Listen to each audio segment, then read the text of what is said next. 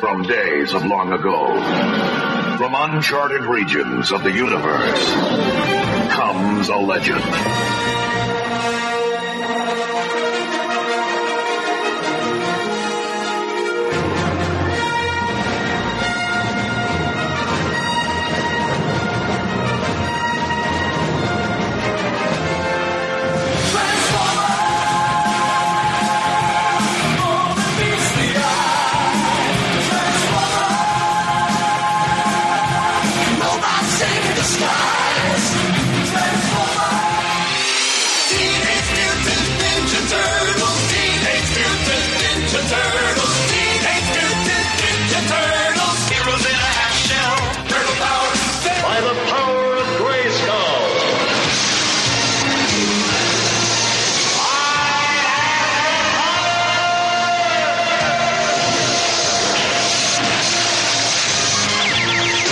Became the mighty Battle Cat, and I became He-Man, the most powerful man in the universe. Nowhere to run, nowhere to hide, panic spreading far and wide. Who can turn the tide? G.I. Joe, G.I. Joe's there, fighting for freedom wherever there's trouble over land and sea and air. G.I. Joe is there.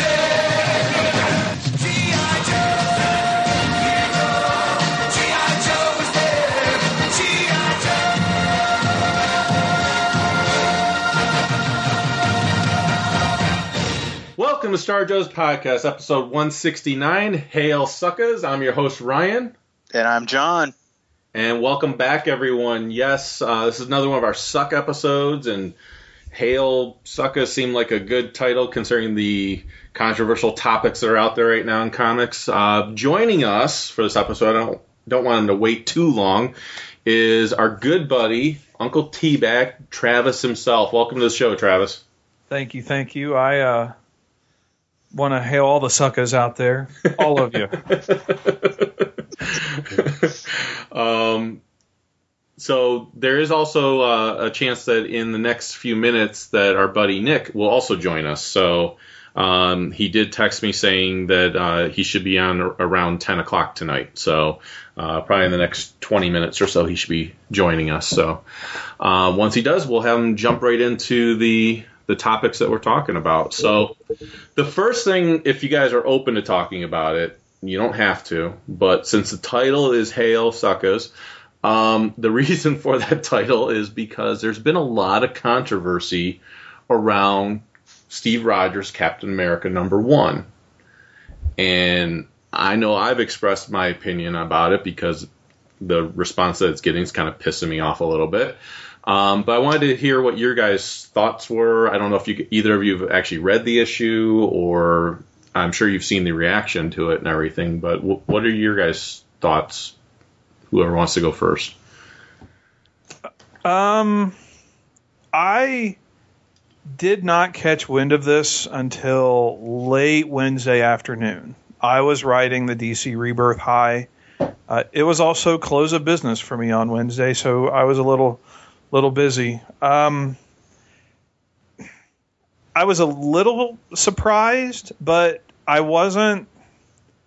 I don't know. They did this with Spider-Man, where, a couple years ago, Superior Spider-Man, where he was a bad guy and then he came back. And I feel like this is going to be a lot more of the same, where, well, maybe he's not mind controlled, but he'll be back.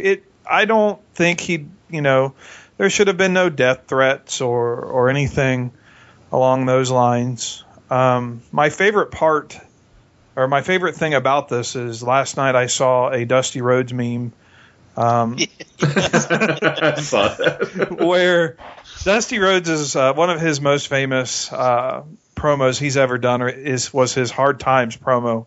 It's Hard Times, baby. And I saw the meme last night where they said, we're on hard times when Captain America turns heel before John Cena. And that's all I needed to see. And so it's all been worth it up to this point just to see that meme for me. So thank you, whoever meme Gene. I think that's who was tagged on that. So thank you for that meme. You're doing the Lord's work. Have you seen the Deadpool one where it's like, I hate chimichangas? It's like, it's perfect. I've seen that one. There's a John Cena one that says, "You can see me." This is it's comics. I mean, exactly. That's really that's what I was going to say. 2 words. It's comics. Yeah. Yeah, I think it's ridiculous that there's death threats. I mean, really? Come on. Death threats? Like, this is fictional stories with fictional characters. Yeah, we get attached to them, but to actually, like, I'm sure there's a legitimate reason in the world to threaten someone's life, but this is not it. It blows my mind. The part that really bugs the hell out of me is that there are people that I know for a fact have not read the issue and are complaining about it without reading the issue. Because nowhere at least in this first issue, does it say that Captain America has turned traitor. People are jumping to that conclusion. There's glimpses of his past where his mom was invited to a Hydra meeting. She didn't know it was Hydra. She is told that her son has great things in his future. So I'm thinking the character that kind of introduces this is possibly a time traveler who's trying to change the past. That's one possible story element. And at the end of the issue, we see Captain America doing something completely out of character from the whole issue. It doesn't even make sense what he does compared to what he does the whole rest of the issue. And then he says, "Hail Hydra," which we don't even know the tone he says it in or anything like that. All we see is those words, and everyone's just making this big jump to conclusion as to what it all means. Now, I know Nick Spencer has come out and said there's things going on. It's a full story. It's not going to just be one story arc. This is a massive story. And at the end of it, he actually says in an interview, this will not take away from what you love of the character. If anything, it will help grow what you know and think of this character. So, and he says, Braveheart is not going to let me tarnish this character. So, okay, you already have the creator saying, I'm not going to screw this up, but this is a twist. It's meant to catch your eye. It's just meant to tell a story. So it doesn't make any sense. But like I said, reading that first issue, I didn't read into it. Like, you could read into it that he's turned traitor, but nowhere in that issue does it say that he did that. And it pisses me off when I see people making that conclusion because they've read other people's articles. And I don't even know if those people that wrote the articles have even read the issue in some cases, because they mention certain things. And I'm like, that's not even what happens in the issue.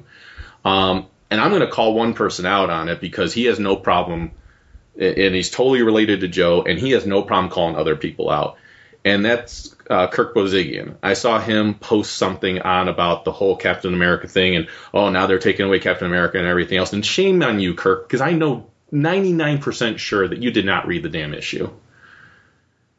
And you're jumping onto this bandwagon and everything else. And the reason I say shame on him is because he's typically someone that gets pissed off when other people don't look into the facts of things. So it really bothers me that people are making threats, that people are jumping to conclusions. It's, to your guys' points, it's comics. It's a story. Read the story. Enjoy the story.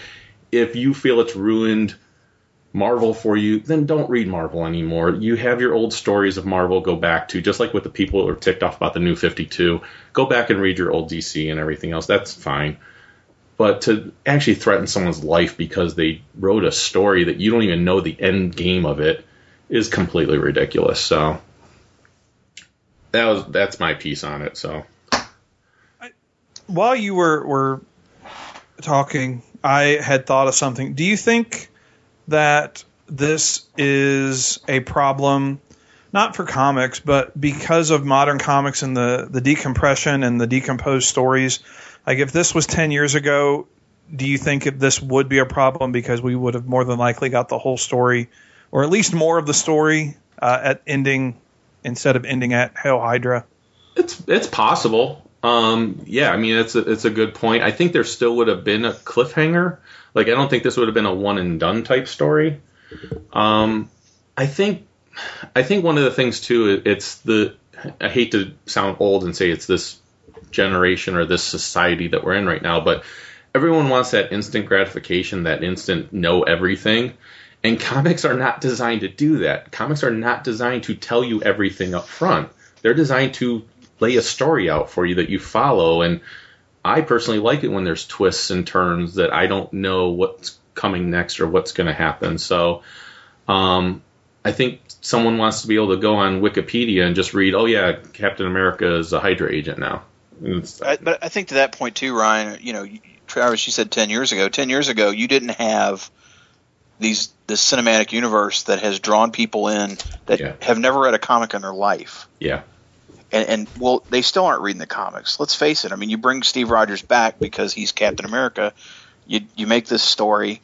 It's comics. 10 issues from now, they'll probably renumber it to number 1 again, and it won't matter. People will forget it. So, but there's so much, I think, to your point, Ryan, people want to have this information, but it's people that just don't have any frame of reference to begin with. Right.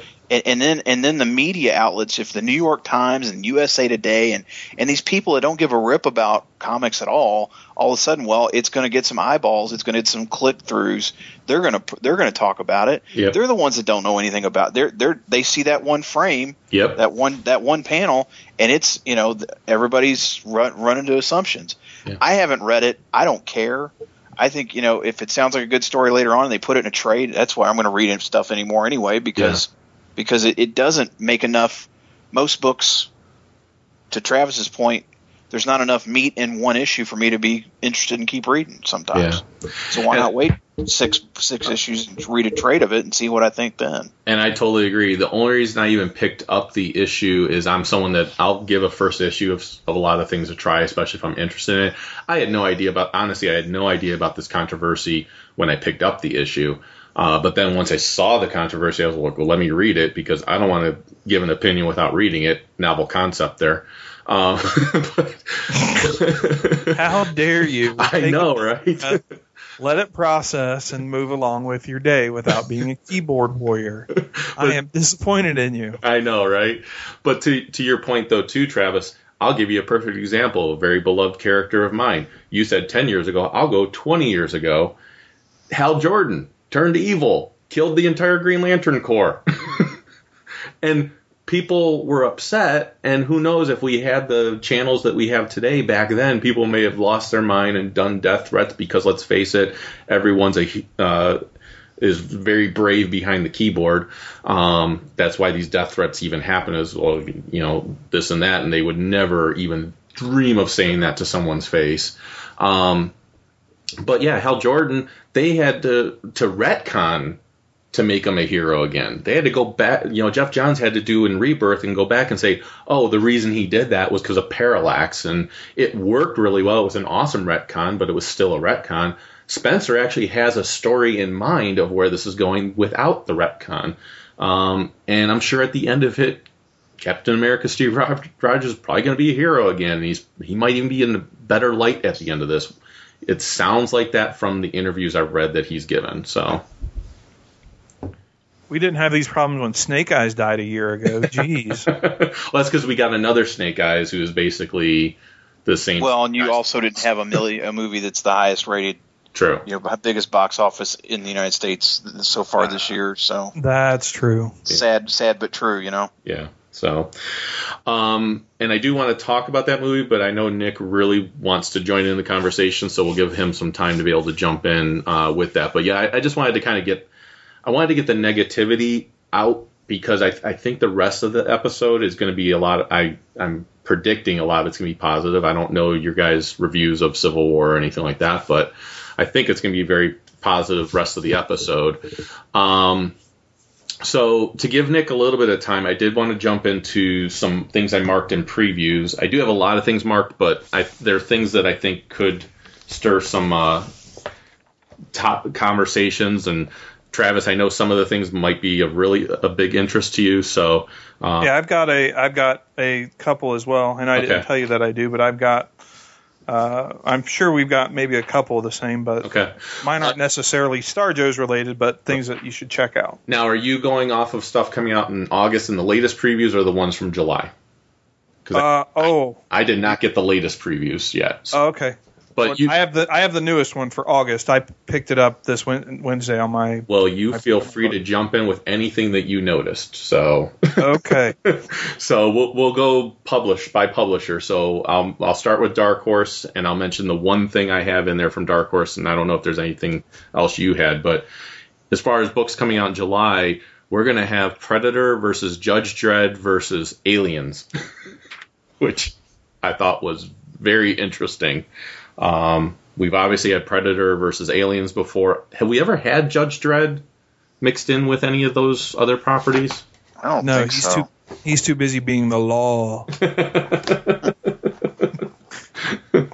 yeah, it sounded interesting to me. I don't know if I'll try it or if it might just be one of those things that, to your point, John, I might just wait for the trade on.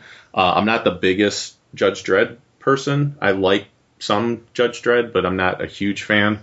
I do love Predator and Aliens, though, so I don't know. I've kind of waited on that one. So, do Aliens and Predator fans? I mean, I like the movies. I think I read one of the Aliens versus Predator comics years ago. But do they consider that kind of stuff canon, or what is? Do you know what they can? Is there anybody out there that's listening that can tell me about what's considered canon? And now you throw Judge Dredd into it. Right. It's kind of interesting how.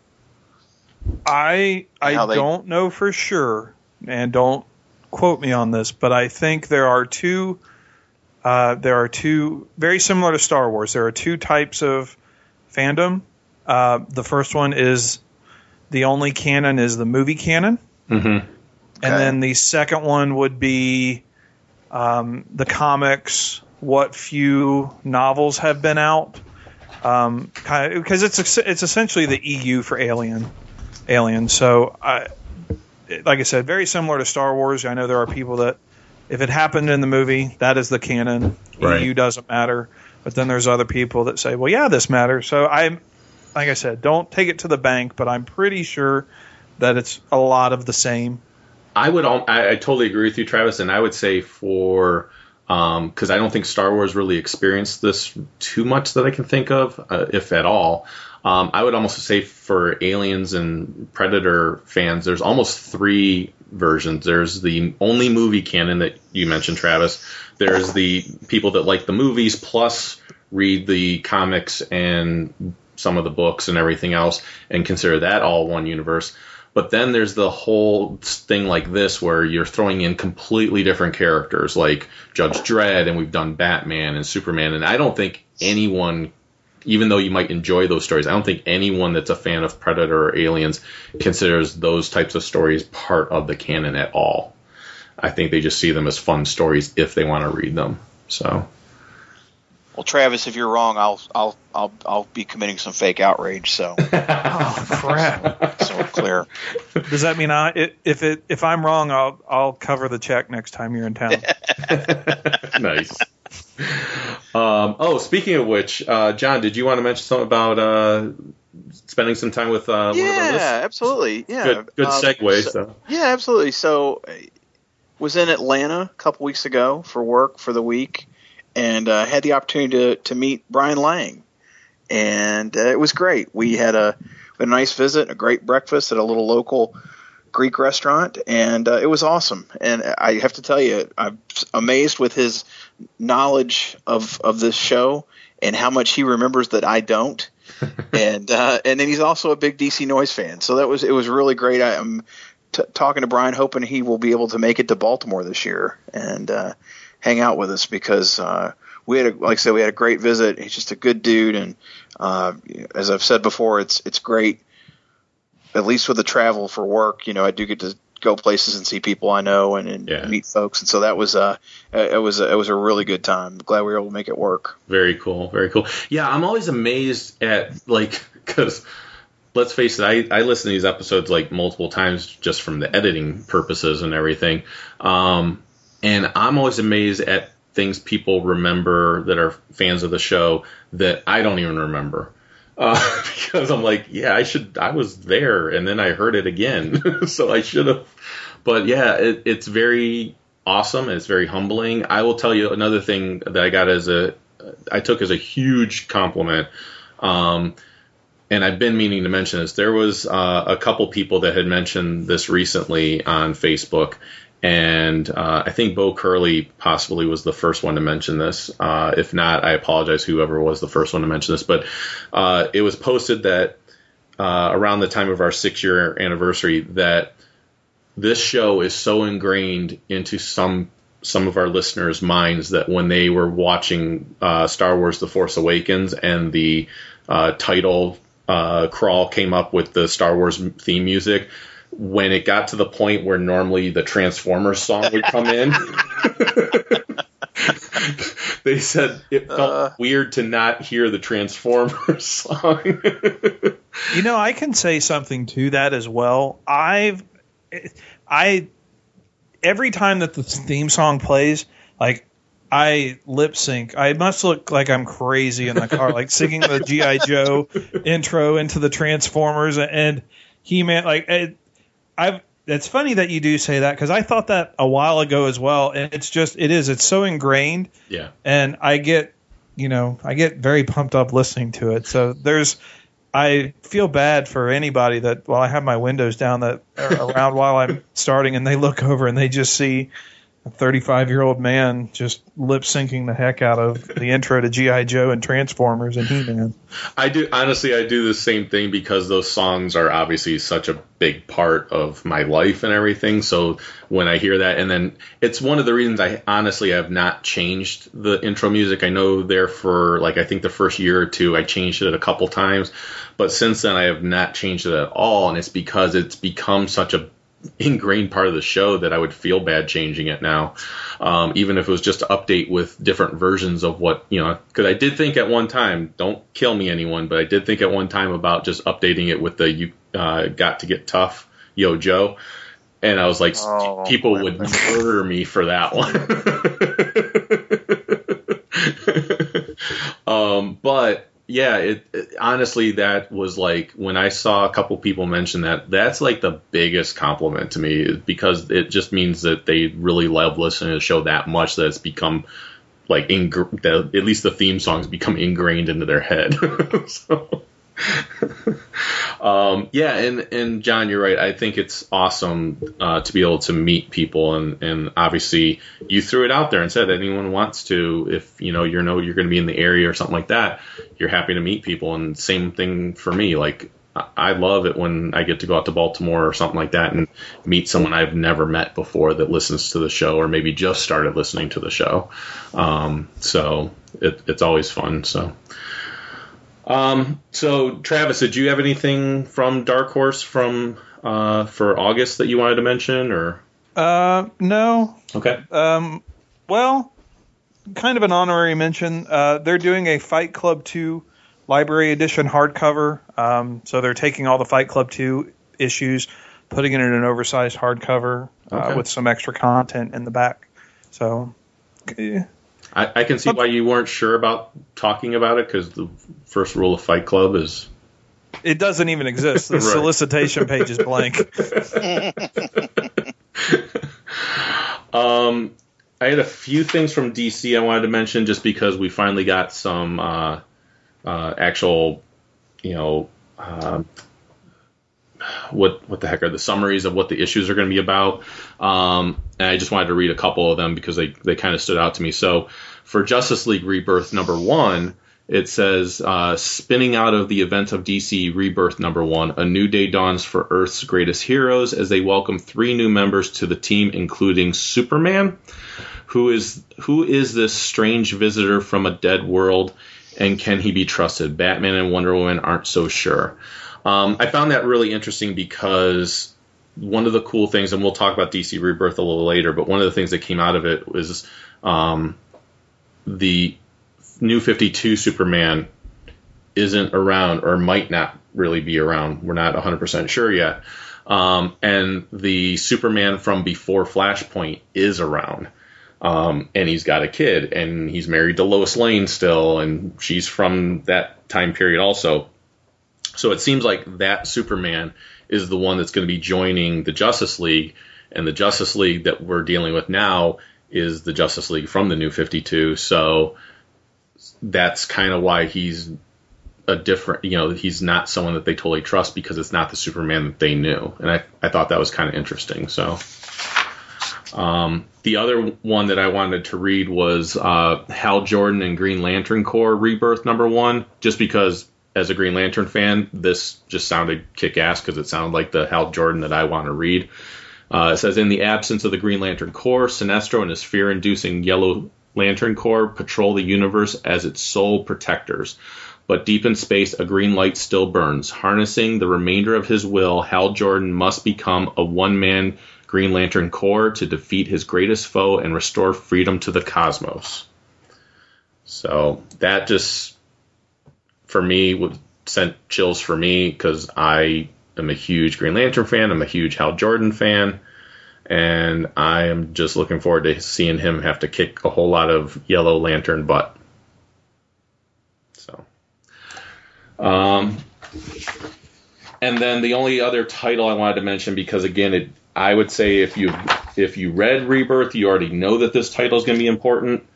But if not, and you want to see some of the old DC universe creep back into the New 52 universe to become all one big ball of fun, Titans #1 starts in July, and I think Titans Rebirth comes out in June. And Rebirth definitely showed that Titans is going to be a title that plays around with why everyone's forgotten what happened, where all these years have been lost and everything else. So I think that's a very important title to check out. Travis, did you have anything else from the main DC universe? Nothing for the main DC universe. Okay. The little kind of a topic on it, in DC is now taking a page from the Marvel book, which kind of disappoints me. But all of their big titles are now going to be shipping twice monthly. Mm-hmm. So now your $4 and $5 comics are coming out every 2 weeks. And if you like Batman or Superman or any of the titles that I'm interested in, that's 2 books a month now. And that, even with discounts and DCB service and those guys, that just adds up quick. But I will say they're not $4 and $5 comics. They're $2.99. All of DC's books are only $2.99 now. So, and I don't think they have as many titles out. Now, granted, I'm sure they're going to add more titles, but they're not going to have as many titles. So at least for right now, I don't mind the double shipping. Wait till you see August and every other page is now shipping twice monthly, now shipping twice monthly. Because I didn't notice it so much last month, but this one, now shipping twice monthly, now shipping twice monthly. I go, oh my gosh.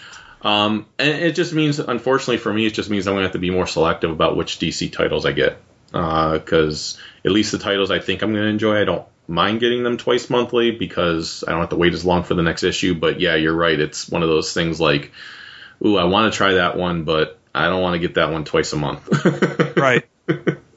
So, also in July solicitations, we had Flintstones #1 appear, which kind of weird about that one because it just looks like it's the Flintstones, but with like a real world look to them. And I don't know. It seems like an odd one. Like out of all of the Hanna-Barbera titles that were coming out, that was actually the one that I was least interested in, was Flintstones. Even less than Scooby Apocalypse. I know a lot of people did not like the thought of Scooby Apocalypse. I actually thought it was somewhat interesting sounding. But Flintstones, I was like, no, it looks like the Honeymooners meets the Flintstones is what it looks like to me. But well, that's how the Flintstones came to pass, so that's true. Not necessarily surprising. Very true. But I do think, I think to your point, it's a very odd. Artistically, it's a very odd style, photo. I don't want to say photorealistic, but it's it's just it's like the John Goodman movie almost. Yeah. Wait, yeah, I about said John Candy. It's not John Candy. John It was Goodman. not John Candy. It was John Goodman. Yeah, you got it right the first time. I had second guessed myself there for a second. That came out in 2012. Yep. Yep.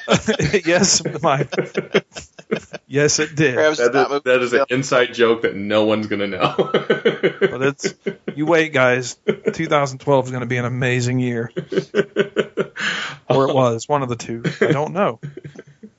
Now, I have not had a chance to read Scooby Apocalypse #1. I have it. I just haven't read it yet. Travis, did you get a chance to read it yet? Or I have not read it. And funny story is, even though people were not too keen on it, at least around here, we have 5 shops in Dayton, and all of the shops have sold out of Scooby Apocalypse. They still have some future quests. So when I went to go pick up my books, I was missing a couple of the variants, and I went to the other stores to pick them up, and it is sold out in all of the stores. oh wow, So I don't know if that's just because our stores didn't order as many, but I never have a problem finding a new book in 1 out of 5 stores, and none of them had any Scooby Apocalypse. I will say my one shop here told me he did not order very many issues of it, which is why he sold out so quickly. Whereas Future Quest, he did order quite a few, and he still sold out of those. And I will say Future Quest, until Rebirth came, I thought for sure Future Quest was going to be my title of the year, because it's fantastic. That first Future issue, Quest is really good. yeah, And it's only the first issue, so yeah. I mean, there was just, they did it so right. They just didn't cram all of the characters into one issue. They're telling a story, and the story is really good, and they got the characterizations of everybody done really well. They changed some things, but they changed some things that to a point where it makes sense. Like Birdman, he's different, but he's still Birdman. So, right.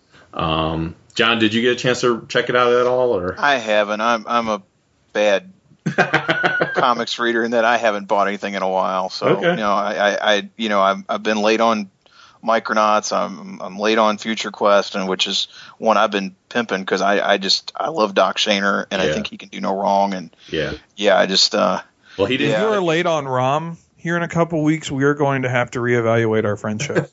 well, I did read the Free Comic Book Day issue 0, and it didn't do anything for me. So No. It didn't do anything for me either. So I'm scared.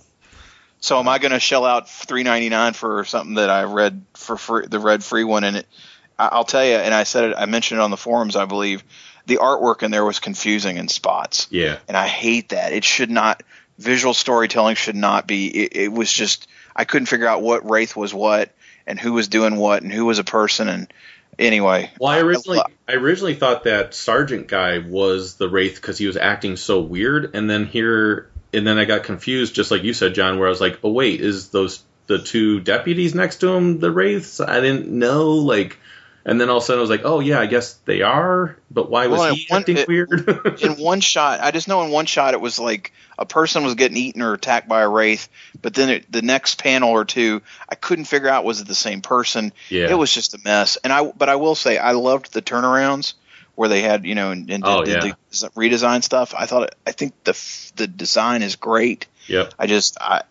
What I read there, I said, would it compel me to pay $3.99 for an issue? And I can't say it would. So sadly, no. No, I agree. It wasn't quite a hot mess, but it definitely. But it was a mess. It was a mess. It was not a good outing for. And it looks like Nick is actually just signed on, so I'm going to try to add him to the group right now. So Nick, welcome to the show. We've already covered, just to let you know, the Hail Hydra outrage of Captain America. Oh yeah. No big deal. I was gonna say I don't think anything needs to be said more than what you just said right there. Right. And we're going through previews right now. I have July's previews, and Travis has August's previews. So we're just kind of touching on a few things here and there and having some discussion. And then after that, we will go into some Civil War talk and DC Rebirth talk and whatever the hell else we want to talk about. So, All right, I'll chime in if I find anything interesting with the previews. okay, sounds good. So we did just cover talking a little bit about Future Quest and Scooby-Doo or Scooby Apocalypse. I will say that if you are one that's a traditionalist when it comes to Scooby, you should definitely pick up the title Scooby-Doo Team Up. I know we had some talks about that in a text message the other day. Right. But it is very reminiscent of those old team-ups with like Batman and Robin and everything. This one in July's previews, and it comes out every other month, so the opposite of what we were just talking about, Travis, where titles coming out twice a month. This one comes out every other month. So you don't have to commit so much money to this title. But this one has Hawkman and Hawkgirl teaming up with the Scooby-Doo group. So kind of interesting there. And I think the only other thing I had from DC that I wanted to mention was actually two things. One is Batman the Golden Age, Volume 1. It's a trade paperback, which goes all the way back to the first appearances of Batman, and it follows it in chronological order. And if you're someone that never got the archives editions before and everything, getting the trade version, I assume they're going to keep going with it, is good. And then the last thing I wanted to mention from DC was the Justice League Volume 8, The Darkseid War hardcover, Part 2. This story, I put it on Facebook. The Darkseid War is in my top 5 favorite Justice League stories. Someone moving furniture? What's going on? Yeah, I was. Propping up my feet. But the Darkseid War is in my top 5 favorite Justice League stories. It was phenomenal. I'm not going to get these hardcovers because I'm kind of hoping maybe later on they'll do an absolute edition. So, but I highly recommend it if you didn't get a chance to read it in the issues. Yeah, I'm behind on my Justice League. I just might pick up the hardcover. Yeah. They're nice. I mean, the hardcovers are nice, and you can't beat Fabok's art in the Darkseid War, and the story was awesome. It ended really well, and the story leads right into Rebirth, so that's another good reason to pick it up. Travis, did you have anything from DC when it came to August? Trades or otherwise? I was looking at that. There's nothing really that stood out to me that they go into a couple of the new I guess the new Rebirth titles. Legends of Tomorrow is ending at issue 6, which has the last part of the Firestorm story written by the Jerry Conway, the creator. Yeah. So hopefully now that is ending, we will see a monthly Firestorm title within the next 3 months. Please, please, please. I know somebody from DC is listening. That's about it. Yeah, I will say that Legends of Tomorrow book has been really good. I've actually liked all 4 stories that they have in there, so I don't think there's really a bad one in the bunch. So, all right, so going into IDW, July, we were just talking about it, but July is when ROM #1 comes out, and we were just talking about how the Free Comic Book Day issue didn't thrill us too much, but I'm willing to give it a chance because it's ROM. And to your point, John, earlier, I do like the redesign of ROM. It's just subtle changes, but I think it works really well. But we'll see. I'm hoping that Free Comic Book Day issue was not indicative of what we're going to see in the series itself. So, and I know we were just talking about Micronauts. John, I know you said you didn't read it yet. Travis, have you read Micronauts? No, I'm a bad Micronauts fan as well. I have not read Micronauts. Nick, did you check it out at all, or? It's a foreign subject to me. That and ROM. Okay. I did get the Free Comic Book Day for ROM, but I haven't read it yet. Okay. Micronauts, I'm liking the characters. It's a fun story so far. I've read the first 2 issues. It's a really fun story, which I'm happy about because that's what the original Micronauts series was. It was just a fun adventure story. The characters seem to have some good chemistry with each other and everything. The only thing I'm disappointed about right now is second issue in, and there's still no glimmer of them appearing on Earth at all. I feel like they're going to, and from the solicitation here for July, it's issue number 4, and it seems like they're still not going to be on Earth, which is disappointing because it's kind of defeating the purpose of them being Micronauts, being small, because right now they're full size in their universe. And the covers, some of the covers have shown that, like, issue number 2 had a dog and the Micronauts climbing on a table, and the dogs, of course, looks giant and everything else, and they look really small on the table.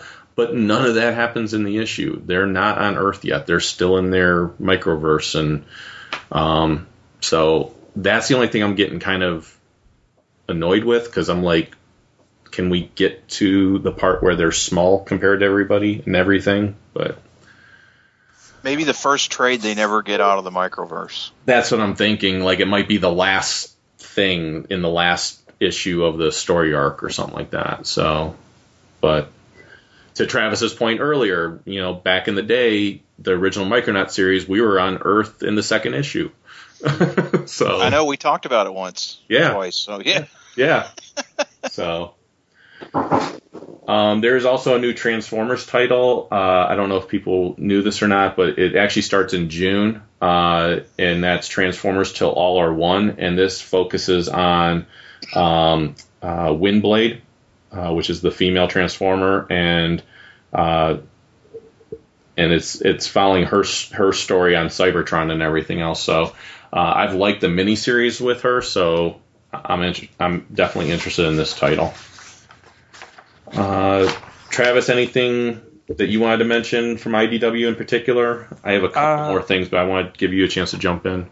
2 things. One, for July, a certain co-host has a variant cover of Rom, Snake Eyes, and Storm Shadow for G.I. Joe Real American. It's just a standard 1-to-1 ratio, so go out, support Robert and Rom. You can't go wrong with supporting Robert and Rom. And in the August previews, a lot of everything you've already covered book-wise, because IDW tends to be the Star Joe's publisher of choice. Right. But there is an announcement for a new artist edition, the first of 2 artist edition, Chris Samnee's Daredevil. Oh, yeah. Yeah. Wow. This first one includes issues 23 through 27, and they're going to, it says in the solicitations, they are going to do the second book, and hold on. The second book will be a horizontal soft cover printing Mark Waid scripts as well. So yeah, nice. So that I know there are a lot of art collectors, a lot of people that collect original arts commissions. I've got one artist edition, and this one is just screaming by me right now. Yeah. And Samnee does not sell his original artwork. No, he does not. I've only ever seen one page ever. It was from the Thor book he did with Roger Langridge. So I've heard he's going to hold on to it and sell it all for his kids' college education. Hopefully he continues on a path where he'll win more awards and be able to do that. Yeah. But he is a craftsman, and that's a great get for IDW in terms of being able to publish that. That'll be a really good one. That's awesome. And I think August is also when the G.I. Joe artist edition comes out, is it not? I believe so. I think it is. I think it does. Yeah. This is another one of those advanced solicitations to where, even though it's probably going to come out later than August. Yeah. There is also, to my knowledge, for the first time in an artist edition, they are putting it in a slipcase to where you will be able to put both editions in a slipcase. Oh, nice. Nice. But the preview pages look beautiful, and I'm interested in that. There is also one book. I'm way behind on my Turtles reading, so maybe somebody can fill us in. But there is Teenage Mutant Ninja Turtles Universe #1. Yeah. So I don't know if that. I know some things have happened in the comic universe, but I don't know if this is just side stories of the secondary characters. But there's a new #1 issue for Turtles. That is actually exactly what it's supposed to be. Because I remember reading about some articles when they announced that it was going to be coming out, and from what I understand from those articles was that this title was going to be about other characters besides the Turtles. So, like the Turtles might appear in these stories, but the focus is, it's kind of like Tales of the TMNT that they did, where a lot of those stories dealt with other characters besides just the Turtles. But this one is completely about other characters besides the Turtles. So the Tales of the TMNT occasionally still had Turtle stories in it and everything else. So, I did want to mention also, you did beat me with the Robert Atkins cover for issue. That's going to actually be for issue 230. But there's also going to be in July a volume 18 of the collected editions, trade paperbacks. This will cover issues 176 through 185 of A Real American Hero, which of course is drawn by our other co-host, Mr. Gallant there. So that's definitely worth picking up. And going back to the Turtles, I found this really interesting. It seems like this is going to, from the title itself, it seems like it's going to be a series of books that are going to come out. But there's going to be Teenage Mutant Ninja Turtles, the Kevin Eastman Notebook series, and this one's going to be all about Raphael. So it's script notes and sketches and page roughs and even alternate pages that Kevin Eastman has held on to all these years are going to be put together in one book. It's going to be a hardcover book, and this one's focused on Raphael. So I assume all the Turtles will have one, and then we might even see some other characters later on. But I found that really interesting. So, Ryan, you said that the Joe trade that's coming out. What were the issues again? It was 176, I believe. Let me just double check. 185, I think you said. I believe so. Yeah. And you gloss over the fact that so that issue includes issue 180, the appearance of a bunch of us in San Diego Comic-Con. Ah, yes, that is true. So, that is true. I did not mean to gloss over that. And it was a long time ago. Hard to believe now, but you know. That was before Shannon knew what Chuck and I looked like, and he made one of us a black man and one of us an old man. But he did put the Star Joe's logo, or at least the name Star Joe's, in 2 different places in that issue. So if you get the trade, look for Star Joe's in the whole convention place. And to your point, John, you and your son both appear in the issue as well. So yes, we do. Yeah, so very awesome. Maybe I'll buy that and get autographs from everybody. I think didn't Chuck sign something for? I have signed several over the years, which is kind of funny. But yes. Yeah, that's funny. Yeah. I also want to mention for July, there's a trade for all the Deviations titles, which I thought the Ghostbusters one was okay. The Transformers one was really good. I thought the G.I. Joe one was a piece of crap. The Turtles one I have not read it yet, and the X-Files one I did not get. I actually wanted to get it, and my store sold out of it. So that was actually one I was very interested in seeing, because they were having Mulder being the one abducted instead of his sister, and wanted to see how someone would write that played out. I would be remiss if I did not mention this. I did text people about. I think I texted John, you, and Shannon and Robert, and I also definitely texted Chuck and Nick and Travis about this when it was announced that it was coming out. But in July is the solicitation for Gem and the Holograms, the outrageous edition, oversized hardcover. The whole reason I even had to mention it, number one, is because of all of Robert's jokes about there being the leather-bound, supersized hardcover edition collection. They are doing a hardcover edition collection, but this one actually looks like a Trapper Keeper from the outside, which I thought was hilarious. Oh that is. I remember you saying that's cool. And if anyone's wondering, yes, I did order it. So. What is it? So it's a trade of the first. It's the trade of the 12. I think it's the first 12 first 10 issues. Okay. And it also includes the annual, the holiday special, and the Valentine's special in it. So it's actually 13 issues in there. So it's a special. Yes. Trapper Keeper edition. Right. It's the outrageous edition, oversized hardcover. Does it have a piece of paper and it says, "Will you go with me? Yes or no?" Or no? Anything? Okay. It does not. I hope when you open it up, it's got that little plastic webbing on the I would love side that. cover. That would be fantastic. On a completely flip side of that, did you guys see that Tales from the Dark Side is coming back as a comic? And it's going to be written by Joe Hill, which I actually thought was really interesting.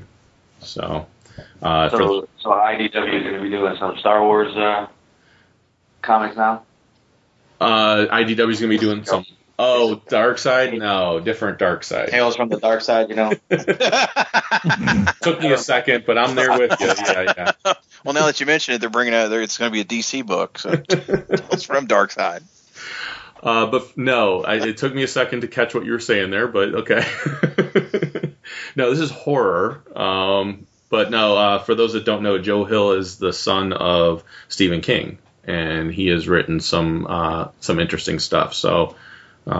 He wrote Lock and Key, which is a pretty cool, creepy horror-style story. So I'm looking forward to see what he does with just telling different creepy tales and everything. And then, Travis, to your point about the artist editions, did you guys see that, at least for the July solicitations, and I'm going to butcher his name because I'm never sure on how to pronounce it, Bill Sienkiewicz, is that right? Yes, that's right. Yes, okay. Sienkiewicz. The Marvel Artist Select Series, it's a bunch of his New Mutants work. So, that's cool. Yeah. So I wanted to mention that.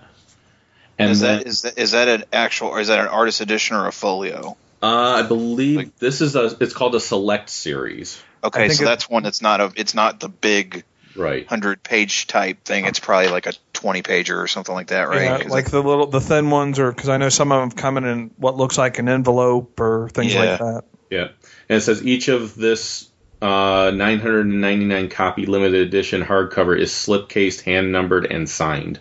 Wow. So, let's get ready to pay. Yeah. It does say, please inquire, so. Oh, that's a good price. Speaking of artist-type things, I am a big fan of the... I'm already jumped into Image. Travis, do you have anything else for IDW before we go into Image? Okay. I got nothing. Okay. For Image, I'm a big fan of Outcast, the comic by Kirkman. It deals with demon possession. Andre and Big Boy are awesome. Hey, y'all. Yep. Wrong Outcast. Like a Polaroid picture? No. Yeah, shake it. No, different Outcast. Dang it. They spell theirs with a K, don't they? They do. Okay, this is spelled with a C. We're good. Maybe we can ask Miss Jackson. I'm sorry. But no, it's a really creepy. Like if you liked, it's blank Exorcist, or the Exorcism of Emily Rose is another one. If you like those movies, you'll probably like Outcast. And in fact, it just became a Cinemax series. The first episode was available for free online. And I watched it, and it's creepy. It's awesome. I really liked it. I don't know did any of you guys get to see it? I know I posted it on the Star Joe's page and stuff. So I had not. Not my thing. Okay. But I did want to mention they are going to have Image is going to have a giant-sized artist proof edition of issue number 1. I'm not interested in it because of the price. It's like $20 for an artist proof edition of just the first issue. seems pretty steep price for just one issue. But I am, like I said, I recommend checking out the series itself. So. So when they call something an artist proof, it's just pencils? What does that mean? So it says the Giant Size Artist Proof series continues presenting special artistic achievements in their raw form in an oversized 11 by 17 format. So it seems like it's just the pencil work, and I think it's a little bigger than a comic, because I got, when we went to Baltimore, I got All Out War Artist Edition. Yeah. For Walking Dead, and it's just a little bigger, and it's just like pencils. Yeah. No ink. Who's the artist on that book? The artist on this, the artist on this one is Paul Azaceta. Azaceta. Yeah, he's great. Yeah, he's great, and his art works so well for this title too. But like I said, for the price of $20, it's I'm fine with just continuing the series. So. Maybe you can find it at Baltimore. Yeah, maybe. The only other thing I had for Image is I Hate Fairyland. Number 7 comes out, and the reason I mention it is because the trade for the first 6 issues comes out, I believe, in June. This is Scotty Young.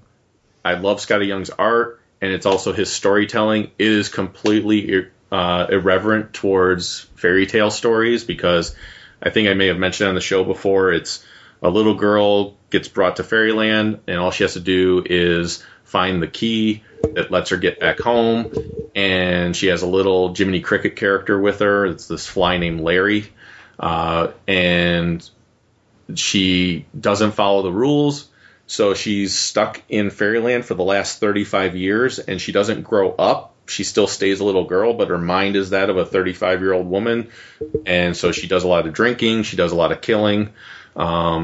She's sick and tired of being there, but she has fun while she's there, because she just slaughters everybody and everything. And every episode or every issue opens with a storyteller starting to continue the story, and that storyteller always gets killed. So it's always interesting to see how that character gets killed. Ryan, you would be happy to know I actually read the first 3 issues of that book. What'd you think? I thought it was funny. Yeah. Was it something I would continue because it's not my thing? Probably not. But yeah. Scotty Young has a unique voice, and his art is very entertaining. Yeah. It was fun. I have to say, would it be something I'd read for continue reading? Probably not. I tell you, one of the funniest things, I liked all the back covers. Oh yeah. Just the little silly things on the back. But yeah. But anyhow, yeah, I did. After you talked about it, I happened to pick the first few up. And, nice. I'm glad you liked it. Larry cracks me up. He's this little fly, and he's tired of being with her. So he's just sarcastic as hell about everything she's doing. So like I said, the first trade comes out in June, and then the continuation of the story starts in July. So, Travis, did you have anything else from Image? No. Okay. Just read Savage Dragon. That's a good book. Okay. Wanted to, going into some of the other stuff, I'll save Marvel for the end. But going to some of the other things that are in the book and the rest of the areas, American Mythology has the Pink Panther. What did you guys get to read Shannon's Pink Panther and Free Comic Book Day? I did. I enjoyed it thoroughly. I saw it months ago. So, okay. But I will say, and I actually talked to Mr. Gallant this afternoon before we were recording. I told him, I said I went to 3 different shops in Richmond to get a hard copy of it, and none of them had it. Oh wow! They gave them all away. So I don't know. He, in his mind, it just means they didn't order many. But the people I know, I had heard about it. I'd seen it from him. Somebody else had told me about it before and had seen it and said it was such a scream. It was really, really well done, and I'm hoping Shannon gets more opportunity to write more, which is something he's interested in doing with those characters, because he has such a love for them, and so that's continues to be out there. Nick, did you get a chance to read it or look through it or anything? Yeah, I did. I did enjoy it. Yeah, I think it's something I would probably pick up here and there. Yeah. The thing I liked that he did was, and it reminded me, we talked about it a while back when it came to the him creating it and everything else was.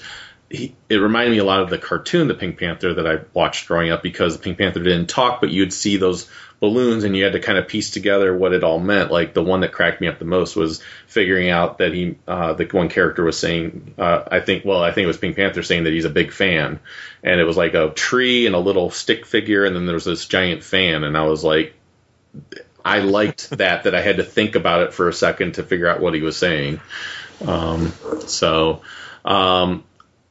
John, do you still need an issue of it?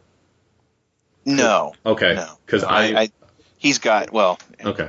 I was going to say, because I do have a listener that reached out to me, and I'm sending him a copy of it, and I think I'm going to have one more extra copy of it. So if someone really tried to find it and couldn't find a copy of it, reach out to me and let me know, because I think I'll have 2 copies of it. And look for Shannon at shows, because he's supposed to get some comps of it too. So nice.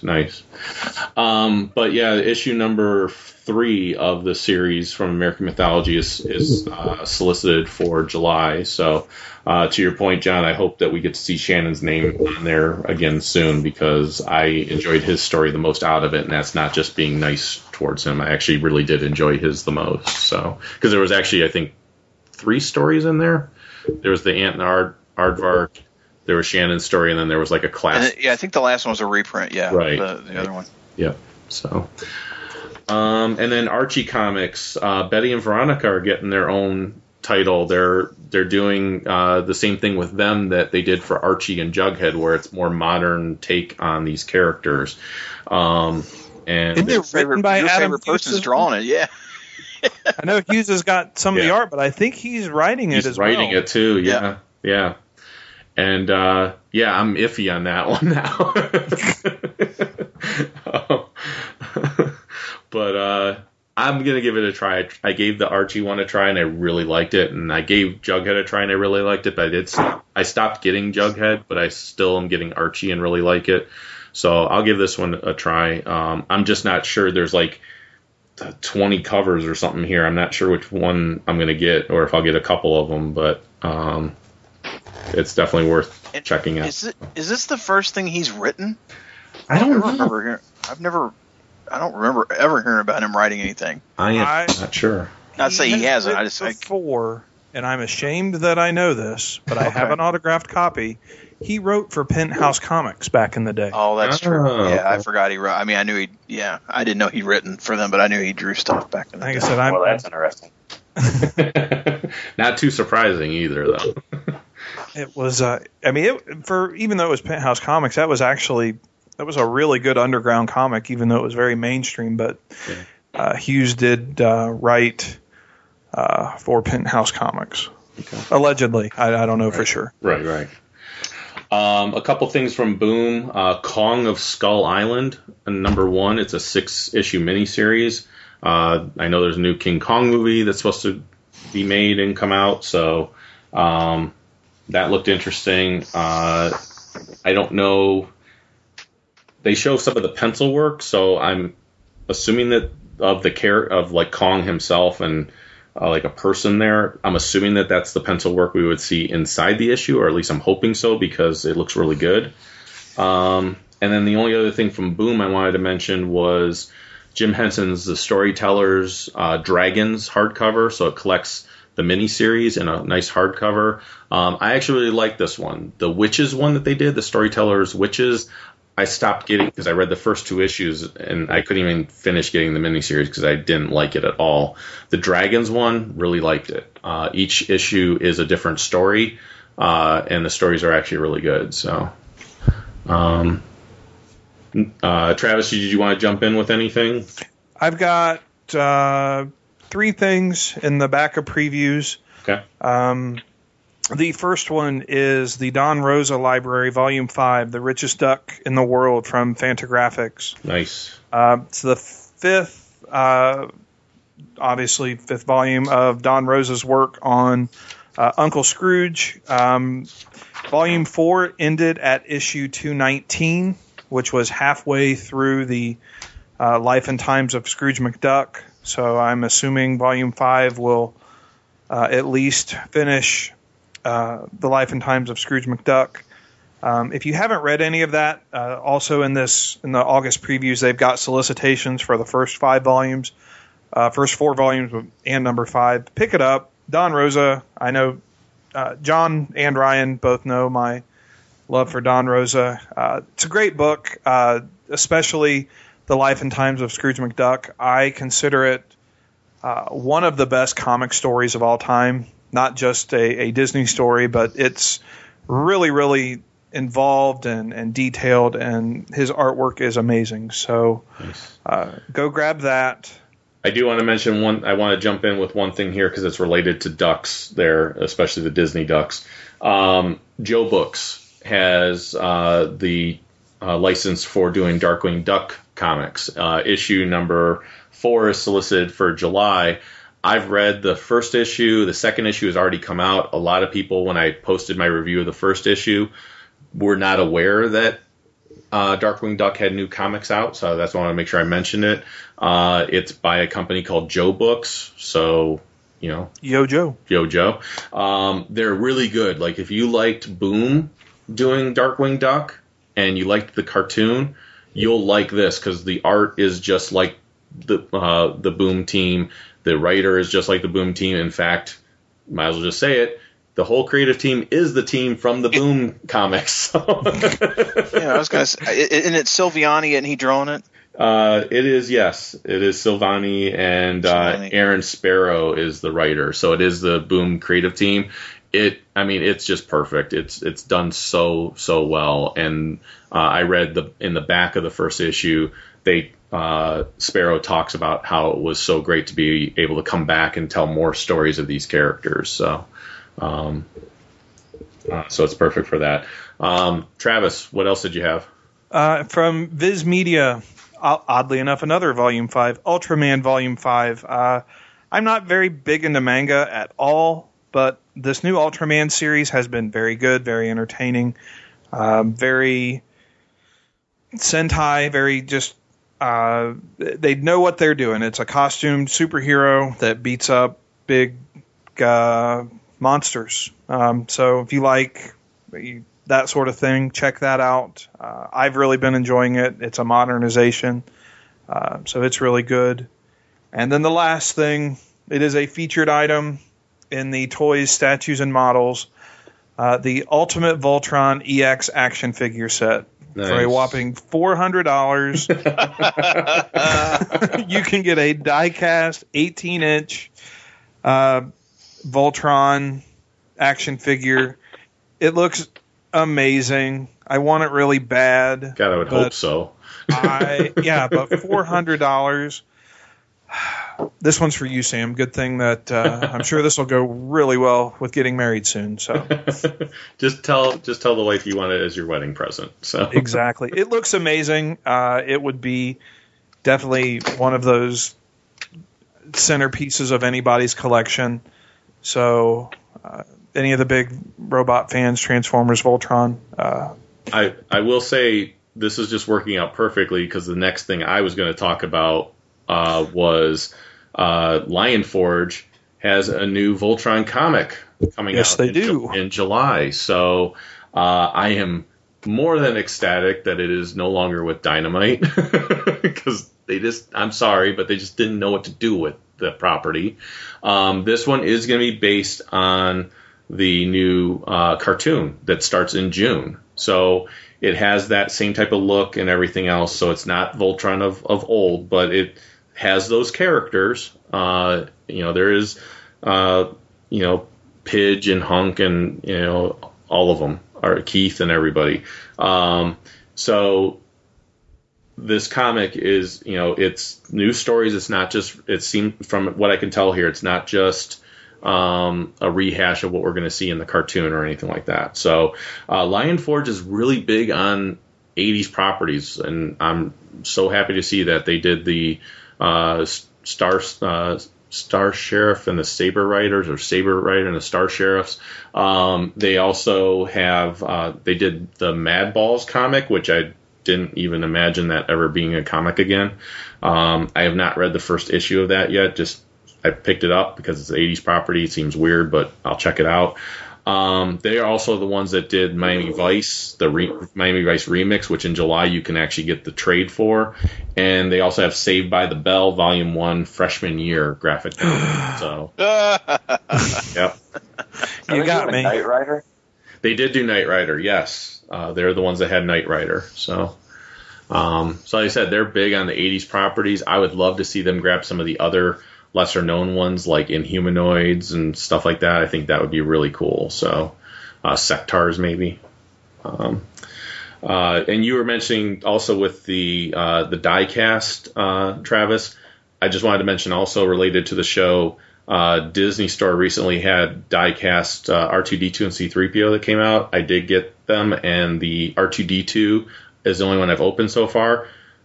Holy crap, it's amazing. I mean, to have a full diecast, like, it's bigger scale than the 6-inch Black Series R2-D2.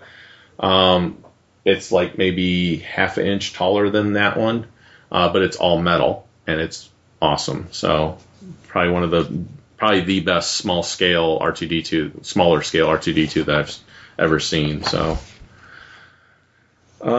let's see, in the back of the book, a couple other things I had left were The Only Living Boy Volume 2. I had mentioned this being a web comic that I really enjoyed, so you can read it for free online if you look for The Only Living Boy. It is written by David Gallagher, and who has done some work for DC and everything in recent times. And artist is Steve Ellis. It's just a really good story if you're someone that likes Labyrinth story, the movie The Labyrinth, or any of those stories where a character, never-ending story, stuff like that, where the character finds himself in a different world all of a sudden and has to survive and everything and help everyone. That's what this story is like. I did get Volume 1, really loved it. I was reading it online for a while, but then once I knew they were going to start coming out with the collected editions, I waited. And Volume 2 is actually offered for July. And then wanted to mention this too. For July is Evil Dead 2 Revenge of Dracula. So they've been having a lot of these like Ash versus things. So they've had Evil Dead versus Hitler. Was an issue I picked up. So this looks like it's another fun one where we have Ash going up against Dracula. So thought that would be fun. Doctor Who fans, which I am one, that Titan Comics is going to have Torchwood starting with the number 1 in July. So if you're a Doctor Who fan, you probably read Torchwood, so you want to check out the comic. Titan Comics also has the Best of Star Wars Insider Volume 3. I've already have received Volume 1, which is great because they did really pick out the best stuff. They picked out a lot of the interviews that are kind of timeless interviews, where it's like interviews with Mark Hamill and Harrison Ford, stuff like that, or just information, a lot of detailed information about and behind the scenes stuff.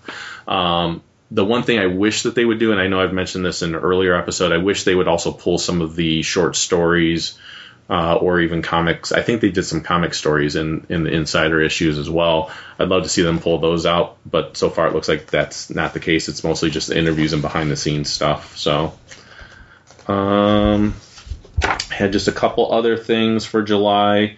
Aftermath Life Debt, which is the continuation of the Aftermath book, which I thought was a good story, but it was a tough read. Like, I could understand what was happening, and I thought it was a good story, but it was written like a Twitter account because it was a lot of incomplete sentences.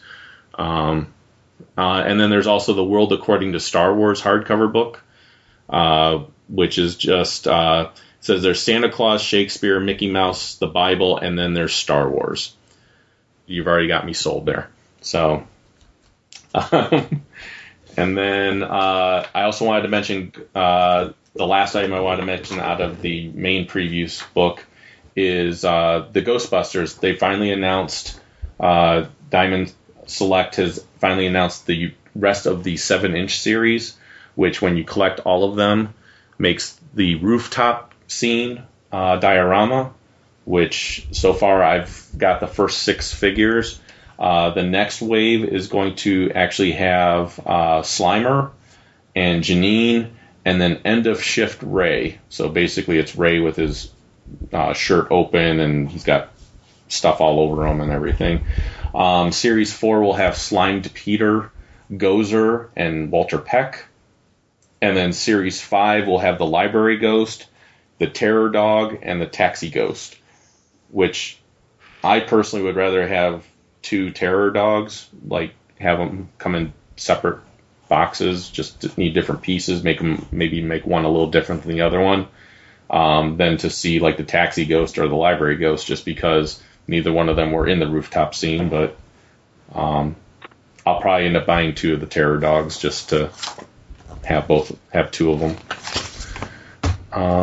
And that's all I had. Yeah. What they should have made was Ray with a nocturnal emissions with a ghost doing a BJ. I really don't need that. I don't need that figure. I'm good without that figure. Floating bed Ray. I mean, if you want to make a figure of the ghost, sure.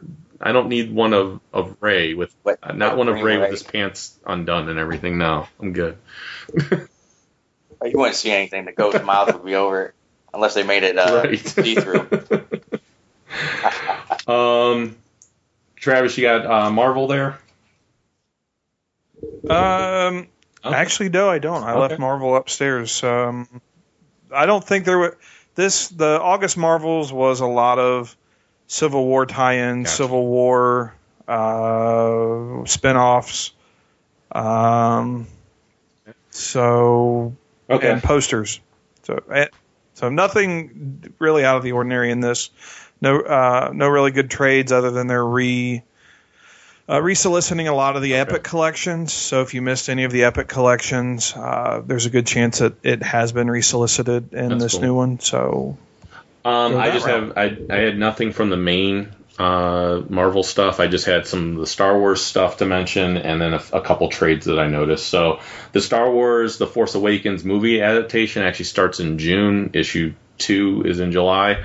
I found that interesting that they were actually putting out the movie adaptation well after the movie's already been out. So maybe there'll be some new. I think, isn't there supposed to be a little bit of new information in the actual comic issues though that wasn't in the movie? Or I think so. Don't tell Shannon that. But to that, isn't this the first movie adaptation that Marvel has put out in probably 20 years? Remember when that was a thing, when Marvel would have a movie solicit? Like, you would wait for the comic the comic adaptation of, of your favorite movie. And I'm getting it just for a nostalgia factor. But I remember having Indiana Jones and the the Raiders of the Lost Ark miniseries, 4 issues. Yep. I also wanted to mention Star Wars number 21 because it sounded really interesting to me. It's the start of a new story. It's called The Last Flight of the Harbinger.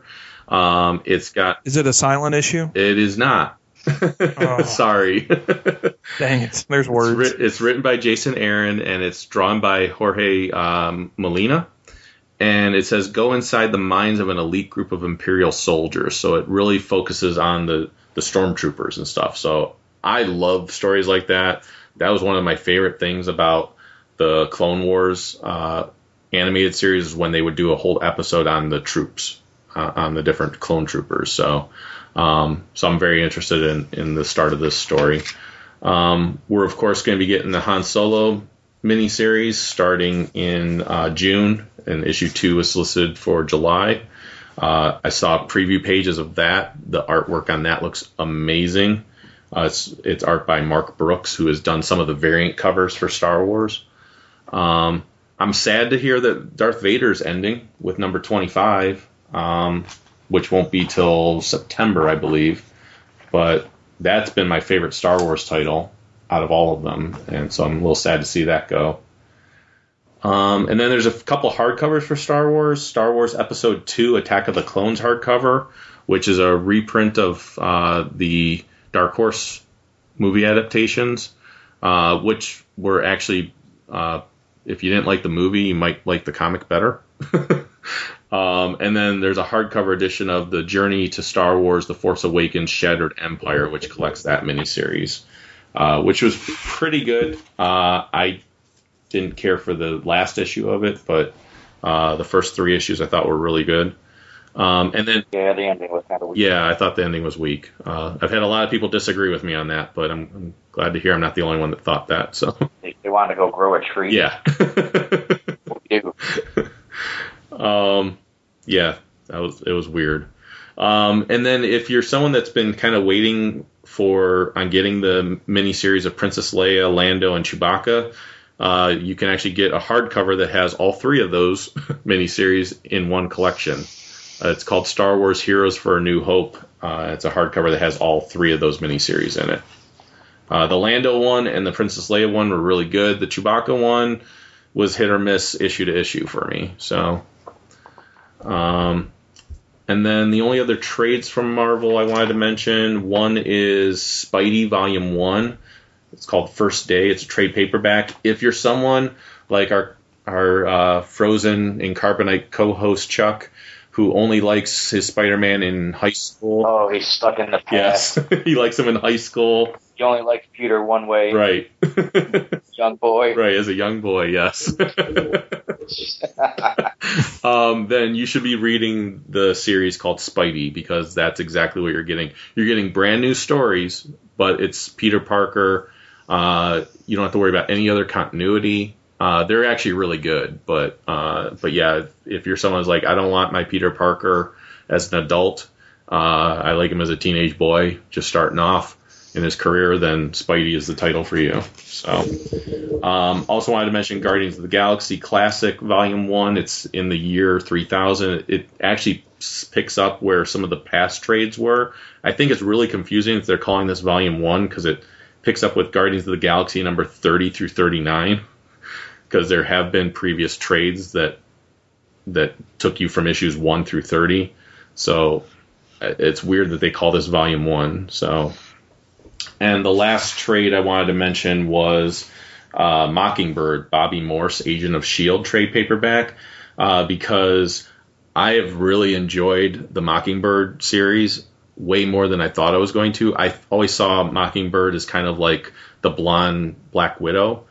And she's actually a lot more than that. She's got some psychic abilities, which I actually didn't know about. And then when I read some other early appearances of her, found out that has always been a part of her character. Well, this trade actually collects all of those early appearances of her. So it goes all the way back to Astonishing Tales number 10. And I'll definitely be getting this trade. It's all of her early stories of how she became Mockingbird and all that type of stuff. So that's all I had for previews, which was a lot. But so you guys want to talk some Civil War? Yes. Yes. The South will rise. Different Civil War. Oh, crap. I'll see you guys. No. So we've all seen Captain America Civil War. John, why don't you go ahead and give your thoughts first, because I think yours is the only thoughts I don't know in advance. So. I really enjoyed it. It felt more like an Avengers movie than it did Cap, but that was okay. I thought they did a tremendous job of giving everybody time in the sun. Ant-Man stole the movie for me. Yeah. His big reveal was just bananas. And the thing that sucks is Lego ruined it for me. Yeah. I knew it was coming, but I made a noise when it happened. Nobody else in the audience seemed to know what was going on. I lost my mind. I like the new Spider-Man a lot. Yeah. I like that they've kind of integrated the tech, and I think it fits. You know, he's a kid, but he's getting help from Stark, and it was such a relief after seeing Ultron, which I just didn't like at all. I just didn't like it. It was boring, long. Fight scenes made me tired, so I just was not real excited. John was falling asleep in the movie theater. But no, I will say this, and it's kind of funny. The Russo brothers, they got their start on Arrested Development and Community. Yeah. And as a passionate fan of both of those shows, I read or heard somebody say, they understand how to tell a story with all these characters because that's what they did on those shows, and it's absolutely true. Yeah. You had so many subplots and points and things that go back to each other. If they learned it doing sitcoms, more power to them because they did a tremendous job. It was I just really enjoyed it. It was fun. And again, I got Ant-Man doing his thing, and I don't know what's next. Is Doctor Strange next? Doctor Strange is next, yeah. Doctor Strange is next. I'm still not sold on that. I will say, and because we hadn't talked about it, I got to see the first trailer was Rogue One, and holy cow! Like on the big screen in like high definition and whatever, I flipped out when that came on. Yeah. So like I got all excited for that, and I got but yeah, it was.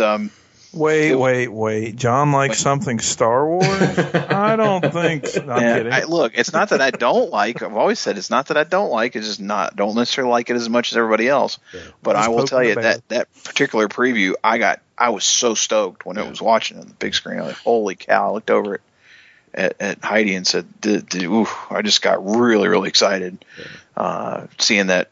That same one that was what we saw already just on the big screen was quite powerful. So now I'll ask this of each person, but John, where does Civil War in the Marvel movies? Where does it? Oh, I don't know. Fit? Like, is there anything above it right now, or? Oh yeah, I still like the first two Cap movies a lot. It's hard to rank them. They're all so different.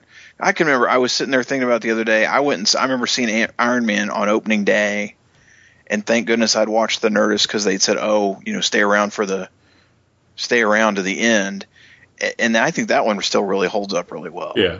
So I haven't seen Avengers 1 in a while. I always thought that was bananas when that came out. Yeah. But I still. Yeah, I don't know. It's hard. It's hard to say. It's very good. Yeah, it's very good. It was better than Ultron, and it got me excited to see what happens next. Yeah. And again, when we see Ant-Man 2 and he gets to do his thing again, I can't wait for that. Yeah, because those fight scenes made sense. They weren't so frenetic that I couldn't keep track of what was going on. So, and I will say too, it got me interested in seeing the new Spider-Man movie too. Oh yeah, for sure. Those guys have not done anything worth. I saw the last couple. I guess that was Amazing Spider-Man. Those didn't do anything for me. Yeah. So, I liked the kid, and I loved the after sequence, and I loved the fact that he's going to have tech, and yeah. So that. Getting Marvel involved was the best thing that Sony could have done. Absolutely. I think they really could make it make more sense. Yeah. Fit in. So, Travis, what did you think? It's my favorite Marvel movie that has came out. It hit all the right spots. It had comedy.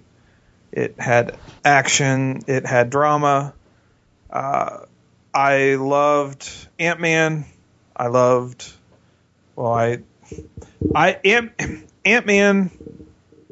got, in my opinion, you could tell that Civil War was written and done prior to Marvel getting Spider-Man from Sony. Mm-hmm. So it's very obvious to me that Ant-Man he was going to be the comedy of the movie, and then they had to throw in Spider-Man.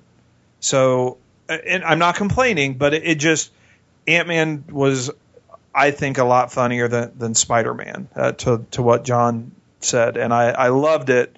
So that was not the only complaint, but that was one of the things that it felt that Spidey was kind of put in an already finished movie to have some more one-liners, but overall it was good. I liked it.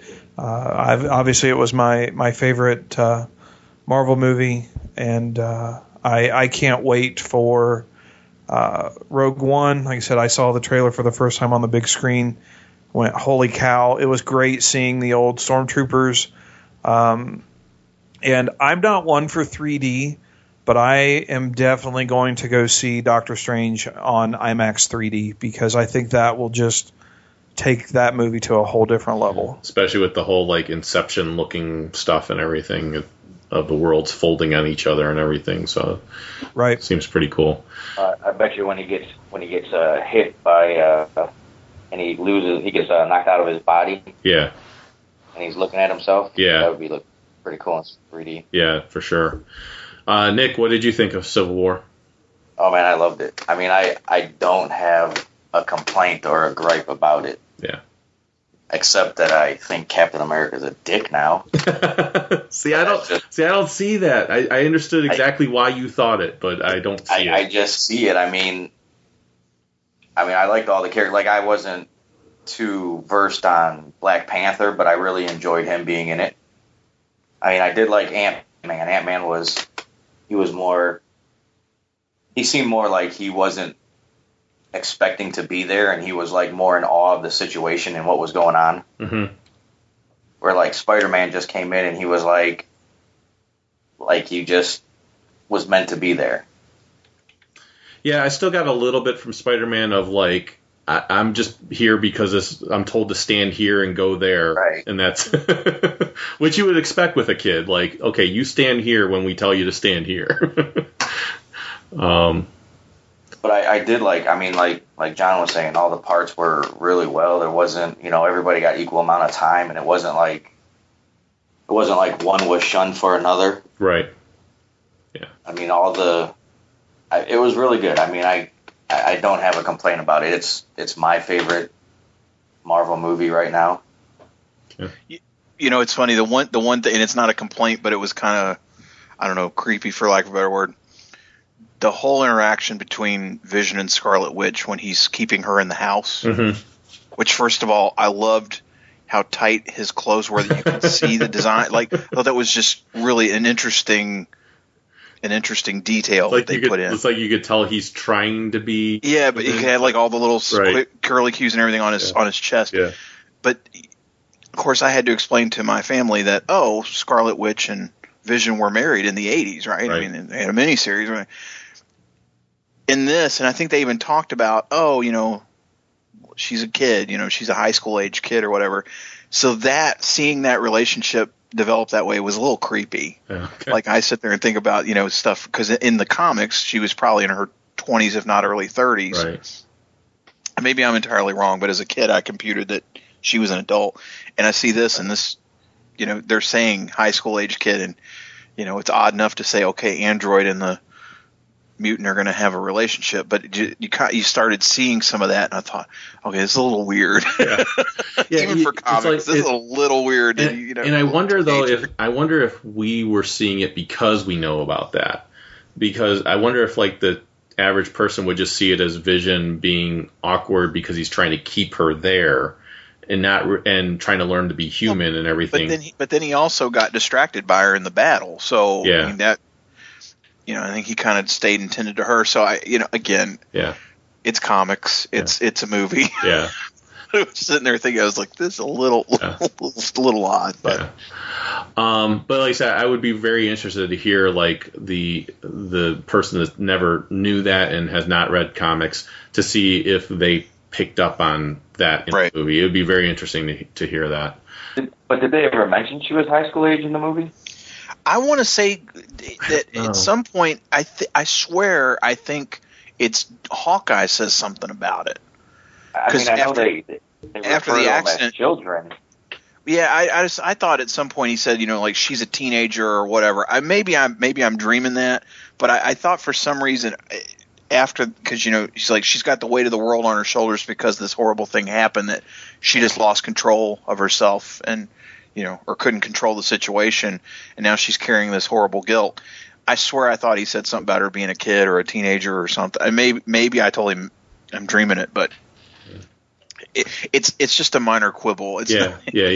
Big. I honestly don't remember. So I know in Age of Ultron they mentioned them about being children or something like that, but they never said like. I mean, you figure Cap and Iron Man are in their 40s. Right. For them, they could- Yeah, I don't know. At least I'd have to watch it again to see if something's actually mentioned or not. So Yeah. For me, and I'll go out on a limb and say, not only is it my favorite Marvel movie, it's my favorite comic book movie. For me personally, it hit on every single mark that I would want to see in a comic book movie. I had a ton of characters that I absolutely loved, and to all of your guys' point, they spent a good amount of time with each one of them. I didn't feel like one was just kind of there. Every single one had their moments, and the thing that I pointed out to some people that had seen it that I work with is I said, you'll watch an action movie and there's fight scenes, and you can tell that everyone in that fight scene was trained by the same choreographer. That was not true for this movie. Every single character had their own fighting style that was true to that character. Cap didn't fight the same way as Black Panther. Black Panther didn't fight the same way as Spider-Man. They all fought using their powers, different fighting styles, and that it was a little thing that meant a lot to me, because when I read the comics, they all fight in their own unique ways. I agree. Ant-Man, when he blew up big and he's like laughing about it, that was awesome. Do you know how he was laughing? Somebody just pointed this out to me the other day.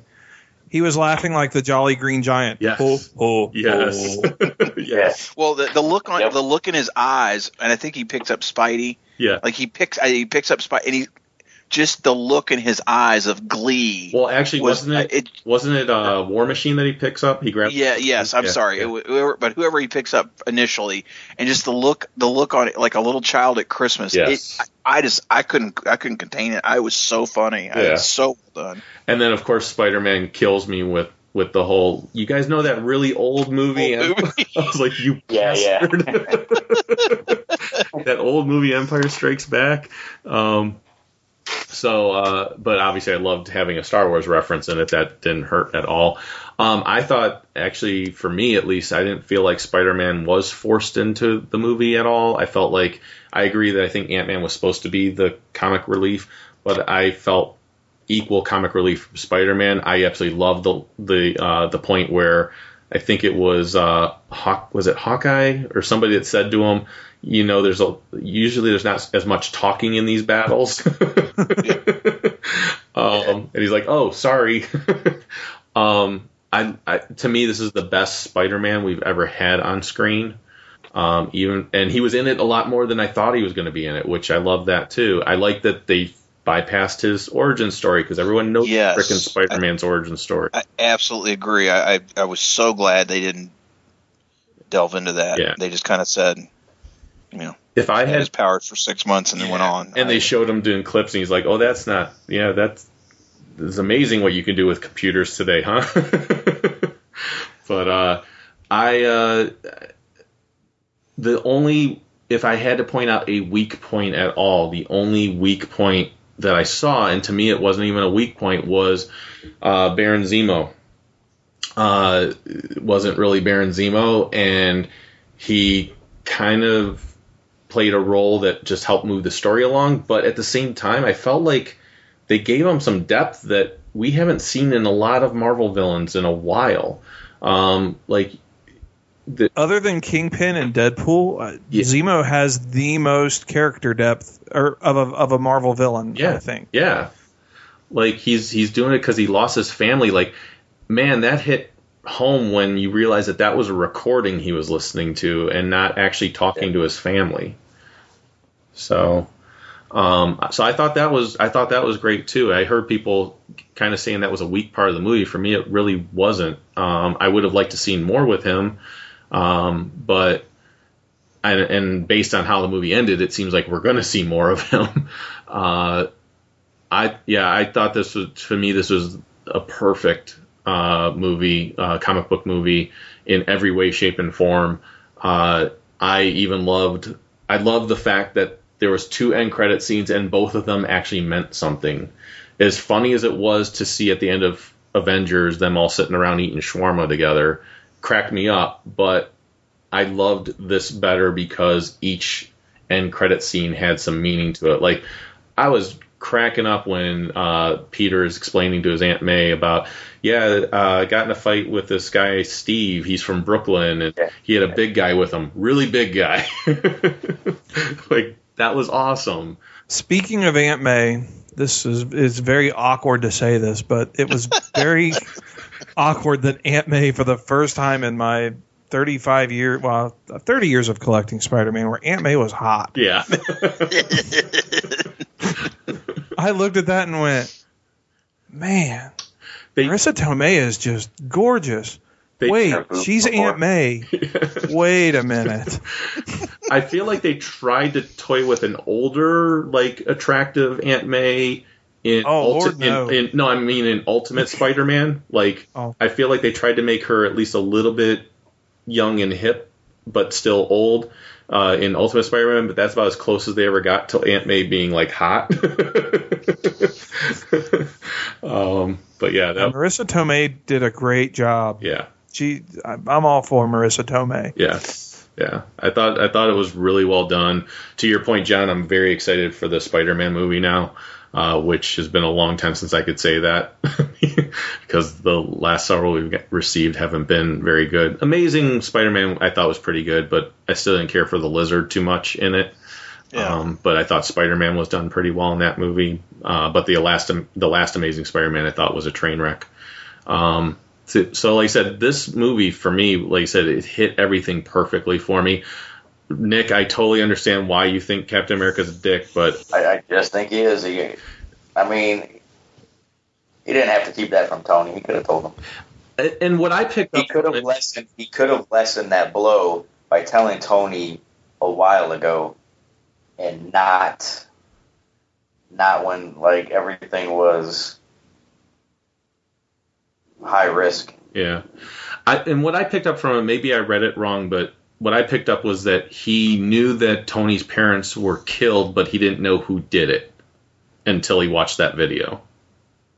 Oh, I got from it when he asked him if he knew, he said yes. And he knew the whole time. I side with Nick on this one. That's how I took it. But didn't he say, but I didn't know who? That's what I thought too. I could have swore that he actually said I knew, but he said yes, but I didn't know who until just now. Everybody knew his parents were killed. No, I thought he knew that his parents died in a car accident. But he did. No, I thought Cap just didn't know who did it. Right. That he knew that they had been murdered. That it was staged, but he didn't know it was. Right. Tony always thought his parents died in a car accident. He didn't know that they were murdered. And Steve is saying that he knew that they were murdered and that it was that, to John's point, that it was staged. He just didn't know that it was Bucky that did it. I don't know. At the end of the movie, right before like the final battle, they look at each other. Tony looks at him and goes, "You knew," and he goes, "Yes." He said, he said yes, but I didn't know who. I thought he just said yes. I thought he just said. I think we all have to go see it again. Yeah, let's go. Exactly. Where's the replay rule in Star Joe's movie watching? Yeah, we'll go watch it again, and I'm sure by then we'll have people that have told us already on Facebook. People are yelling in their iPhones and Zooms. I'll agree with you there. If he actually did know who it was, I do agree that it's like, ooh, why would you not have told him? But like I said, I could have swore he said I knew, but he knew that they were murdered, but he didn't know who did it, which is still not a great move on his part. Don't get me wrong. But I think it makes him less of a dick if he didn't know it was Bucky. So plus, I mean, Captain America had help against Iron Man. Yeah, Iron Man had no help. Sure. But that's because Tony, and I understand why he wouldn't, but Tony wouldn't listen to anything at that point. He was just filled with rage. I totally get why he was. I'm not faulting him for that, but, Cap kind of needed some help because he was dealing with Iron Man in full power, willing to kill at that point. So, which I thought that fight scene was just awesome. So, yeah, it was. Especially when they were throwing the shields back and forth. Yeah. So, trying trying to think if there's anything else. Well, and then the first end credit scene of actually getting to see like the little bit of Wakanda that we got to see with the Panther statue in the mist and all that. I thought that looked awesome. I'm like, that got me excited for the Black Panther movie. Yeah, I mean, like I said, Black Panther chasing down the street chase that happened. I thought that was awesome. The fight scene against Bucky inside the cafeteria or whatever it was there, where each person was taking their turn trying to fight him. Oh man, my favorite part is when he was going to shoot Stark in the face and Stark put his glove on. Yes. The Iron Man and stopped that, and that look on his face like, oh shit. You were going to shoot me. He was going to shoot me. Yeah, that was awesome. And then Black Widow wraps her legs around his head and just starts. Whoa. She did. What movie were you watching? She did. I don't know why he would kick her off. Right. Just kept her on. But the whole, the one thing too, we talked about some moments and everything else, but the whole fight scene at the airport was amazingly set up perfectly, like just an incredible fight scene, because that thing lasted for quite a while. And it was done extremely well. And again, every character had their moment to shine and do their thing, and it was so well done. About that, that 10 minutes or 12 minutes, however long that shot was shot with a special IMAX camera. Okay. Now, what is going with that is the reason they did that is they were testing that camera because Avengers 3 and 4, because it's no longer Infinity War, they're being renamed. Right.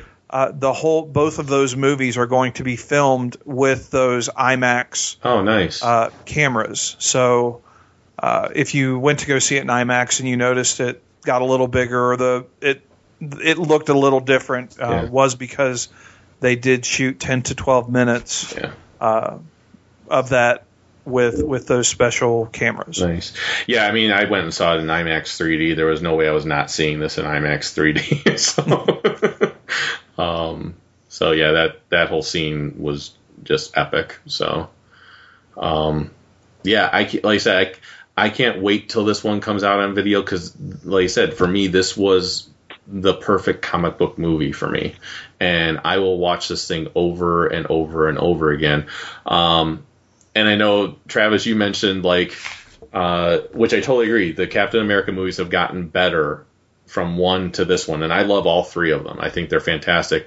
And I know you mentioned, this is your favorite trilogy. Yes. For me, I still don't put it as a trilogy, just because I do think, only for me, because I feel like it does depend on you seeing the Avenger movies to know what's happening and who these characters are.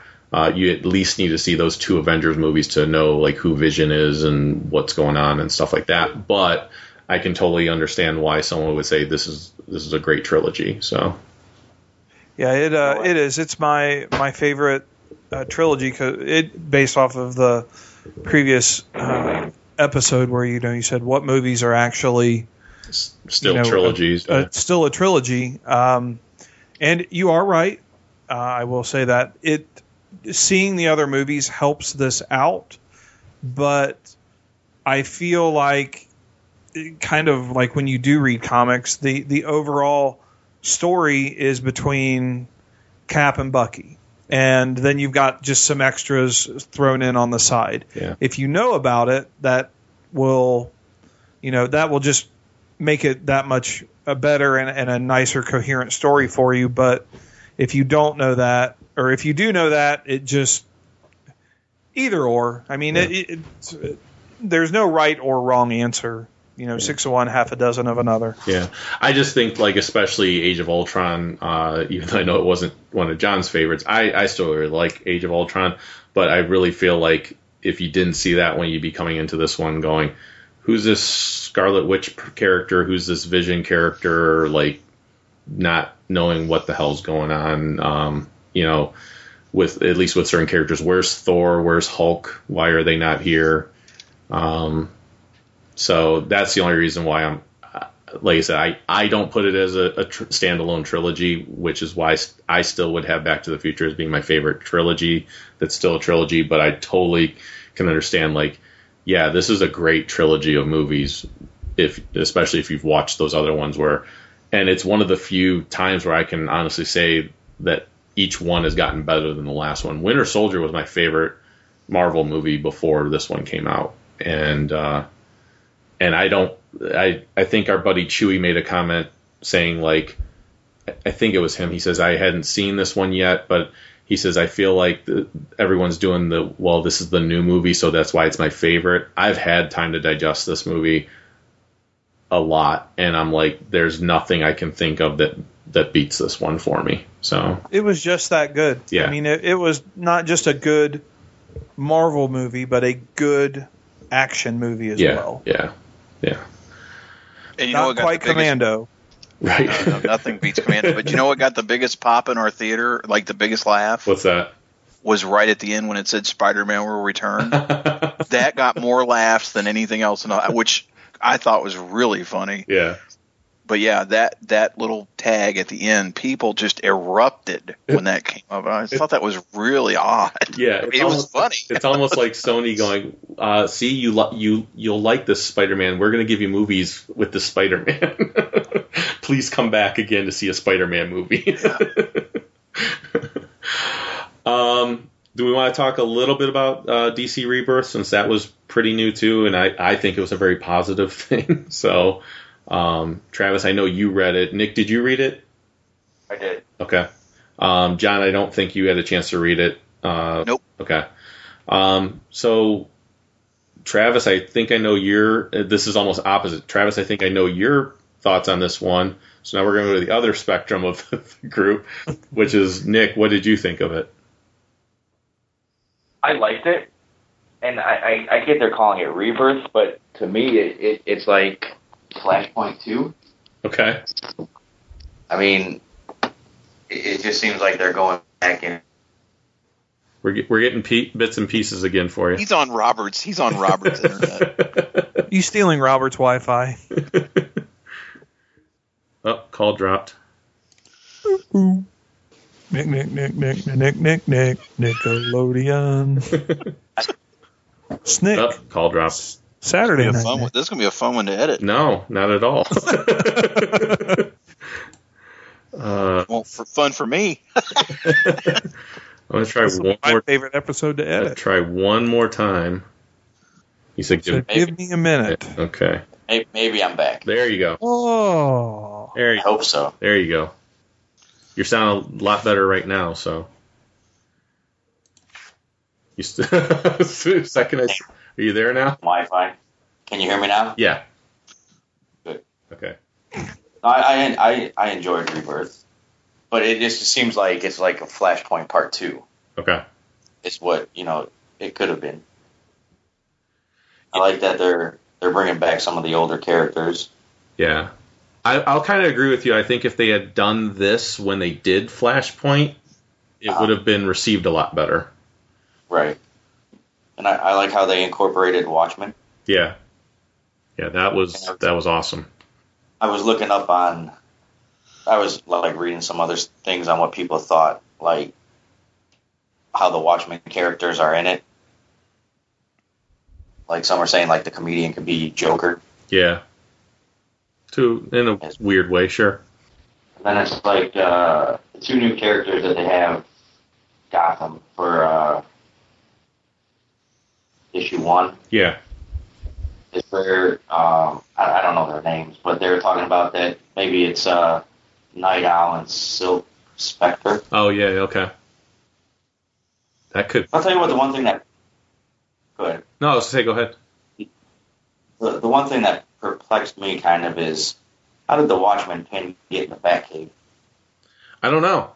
I guess we're going to find out. That's what gives me like, how the hell did that get there? Yeah. And it seems like it was kind of in the rock. So... And how did he know it was there? I don't know. That was when, now, correct me if I'm wrong, but Wally told Barry to find his dad's letter. Yeah, go to his dad's letter. He went to his dad's letter, and then after he looked at the letter, he looked to the side and saw the button. That's right. Yep. Because didn't the letter didn't it go away? I can't remember the panel. I don't have it in front of me, but he went and looked at the letter and noticed something there. So right. So that's how he found it.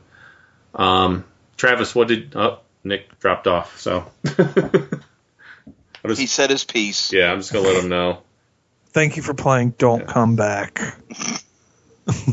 So, Travis, what did you think? What were your overall thoughts with it? I liked it.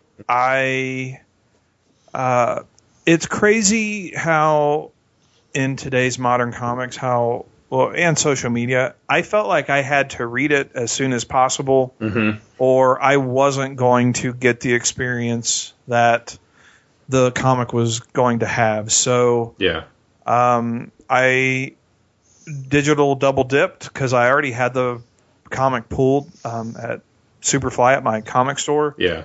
But I bought it digitally and I read it before work, before I did any sort of social mediaing that day, because I didn't want anything spoiled, more so than an article about Reddit had already had been spoiled. I really liked it, and I really liked it, and I really liked seeing everything coming back, and I'm glad that DC is going back to a place to where it was. I'm going to play just devil's advocate just a little bit. You know, Jeff Johns was the writer of this. Yeah. But Jeff Johns was one of three men that really, really pushed the New 52, the other being Jim Lee and Dan DiDio. Yeah. So it's very... There's a reason that there's a website called How Many Days Has It Been Since DC Has Done Something Stupid? So I still have a slight hesitant. Yes, right now, 5 days after the comic came out, am I excited? Of course. And I'm very excited to see where this goes. But man, I hope that we don't get burnt again this time. I will say in the defense of that, and I could be completely wrong with this, but my understanding is, yes, Jeff Johns helped with the New 52.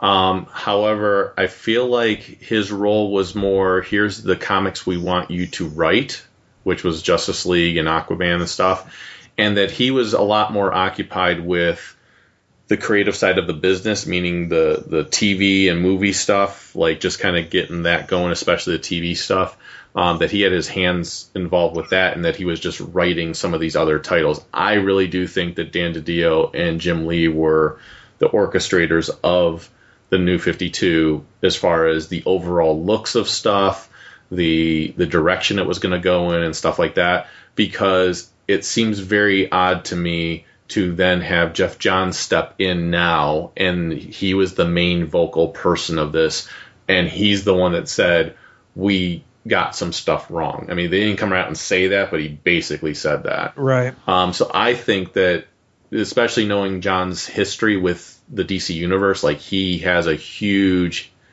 love for the history, the legacy, all of that stuff that we see in this issue.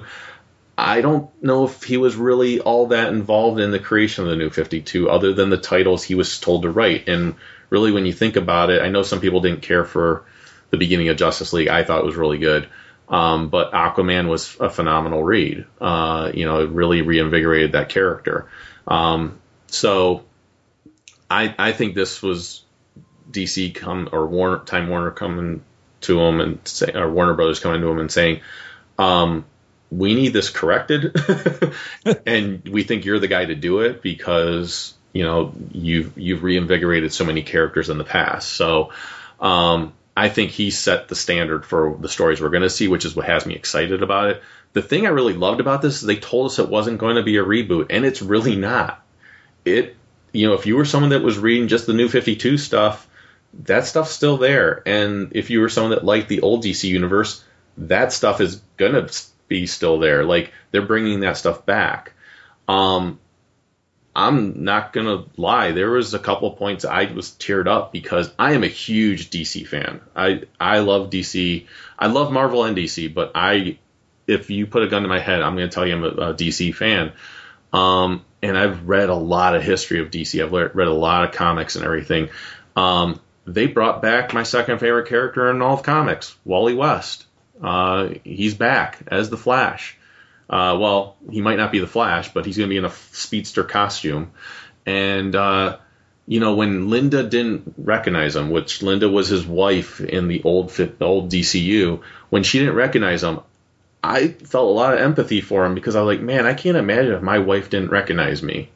That was just that's just Tuesday around here, and but that was heart-wrenching for me to see that. And then when he was saying goodbye to Barry and just thanking him for everything, and he just wasn't expecting Barry to remember him because he's like, Linda doesn't remember me. Why would I expect Barry to remember me? But he still wanted to thank him.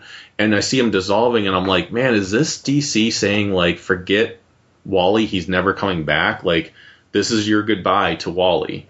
I really thought that's what DC was doing. And then to see Barry say, all of a sudden remember who he was, and it was just like this little whisper of Wally, and then he grabs him and literally, like, it was a literal pulling him out, but it was also like this metaphor of like DC saying, we're bringing back the history, we're bringing back the legacy, we're bringing back the love between these characters, the connections, all these things that we know we screwed up on. We're literally bringing them back in this story. And that was phenomenal to me. That's where I really did tear up because I'm like, holy crap, they're bringing them back. And I was afraid because, like you said, DC does stupid things sometimes. Marvel does too. I was so afraid they brought him back just to kill him. Like, I thought the next page was going to be like, after they hugged each other, it was going to be like, welcome back, you're dead. Yeah, welcome back, boom, you're dead. Like, something happens that kills him. Like, the force that they said was causing them to forget, maybe came in and took him out. And I was like, God, I hope they don't do that. And they didn't. Thank God. Like, it was perfect. It brought hope back to the DC universe, quite literally, because the Flash characters have always been a symbol of hope. They've always been that symbol of never giving up. So to pull him back in, to pull hope back into the DC universe. And I made a comment about this on our Facebook page too, with the whole Watchmen thing. Watchmen was a game changer back when it came out, and so was The Dark Knight. It was like, okay, here's what realism, gritty comics can be, and that hadn't been done before. And all of a sudden, it just changed everything for the next several decades. And we got like extreme characters and gritty characters and raw characters and all this type of stuff that we just didn't get before. And I feel like the reason that the Watchmen are being used, or at least maybe Dr. Manhattan probably, is why they're being used as like this force against what the DC universe became and everything, like, or what it's trying to become again, is because they're trying to make this almost a game changer. Like, hey, we can have dark and gritty, but we don't have to have dark and gritty. Like, it's time to bring hope back, and it's time to bring love back. I mean, to show the little symbolisms throughout this issue were just amazing. Like showing Arthur proposing to Mara, which when the New 52 came, they said, nobody's married anymore. We're not having married characters. It's not going to happen. All the characters that were married in the past are not married anymore. And that pissed off a lot of fans. So to see Arthur proposed to Mara, it was literally saying, we're bringing marriages back. We're bringing the love between characters back. To see Ollie and Dinah in their separate rooms, but they feel like something's missing, like there's a connection missing in their lives and stuff like that. Like all that stuff, there was so much awesome storytelling, but there was also so much awesome symbolism throughout the entire thing. Love seeing that the Justice Society is going to come back. And that was heart-wrenching, too, to see Johnny Thunder, like, that he, for some reason, threw away the genie, and now he wants him back. To see Legion of Superheroes are going to come back. And I assume that was Saturn Girl that we saw. And she's like, I know the future, and I want to see Superman and stuff. And it was just, man, this issue just had so much of the feels for me, and like I said, it had such a message behind every panel. I've read it 3 times already, and I could easily read it again and get even more out of it than the first 3 times I read it. So that's why, for me, that this issue, I can't even imagine there being a better issue, at least for me as a DC fan, than this issue for the rest of the year. I'm hoping that we'll get more of this rebirth thing happening and more of the old stuff that we missed brought in. But that was the thing I loved too, is they didn't get rid of the new stuff. The new stuff that worked, they kept. So you've still got some of your new characters that are still part of this universe. They didn't just wipe everything out. They're just very much so putting everything together. And that's what's got me excited. It's definitely an exciting time to be a DC fan, and I am glad for the people that are happy, and am excited to see where things are going. Yeah. John, did you hear anything? Like, I'm sure you heard a lot of positive stuff, but did you hear anything when it came to Rebirth or anything like that? No, I mean, I haven't heard anything negative. Okay. Which is good. Yeah. I jumped. I read a little bit of the New 52 stuff, and I'm just not enough of a fan to. When you restarted the whole thing with the New 52, some of it made sense, some of it didn't. Even earlier, I got to tell you, when you were talking through the previews and you were talking about New 52 Superman as opposed to Lois and Clark Superman, that just, I was so confused. I don't even want to ask. Just give me the characters I understand. Do they have to be what they were 50 years ago? No, but well, I will say to chuck it all and start over. Yeah.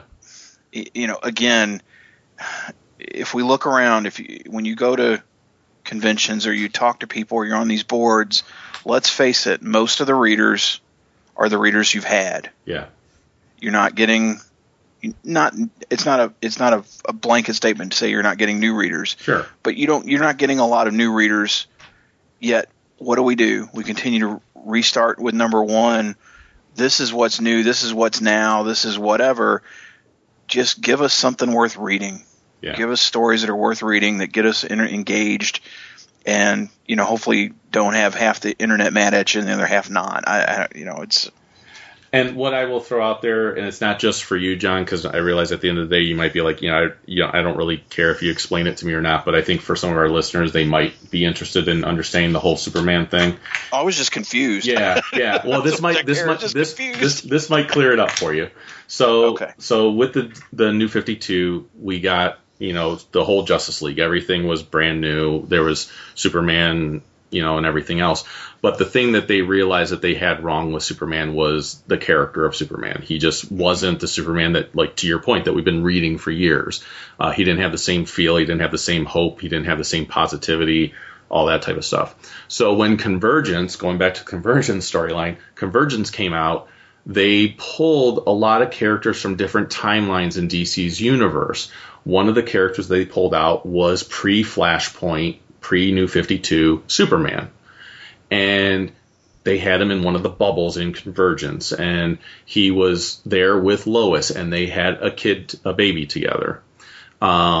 Because there's a whole thing with Convergence, but basically it was our Superman that we've known for years and years and years with Lois. They were married, and because of Convergence, they were able to have a baby together and everything else.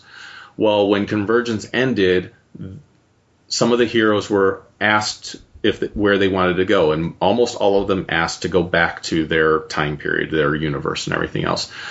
Superman and Lois decided that they wanted to help another universe. So they came to the New 52 universe, and they stayed incognito as Clark Kent and Lois Lane. They actually renamed themselves Clark White and Lois White after Perry White. And they raised their son, and that's the miniseries Superman, Lois and Clark, which is a phenomenal miniseries. It's like 8 issues. It's actually going to be in trade very soon. But they stayed in the shadows, and he still went out and saved people, but he did it very quick, so no one could tell who did it or what was going on. And Lois became a best-selling author because she was doing all this investigative journalism of stuff that she knew that happened in her universe with certain characters. She was able to do some investigations to catch stuff before it happened in this New 52 universe. So all that stuff was going on. Well, the New 52 Superman ends up dying. I'm in the middle of reading that story. He goes through all these different things that happen to him that causes his body structure to just start deteriorating, and he's dying. Well, the original Superman, who came from that Convergence world, that's our Superman that we've been reading forever, he basically makes himself known. And now seems like that's going to be the Superman that we're going to get in Rebirth, is the Superman the classic Superman that we've been reading for years. The post-crisis burn Superman. Exactly.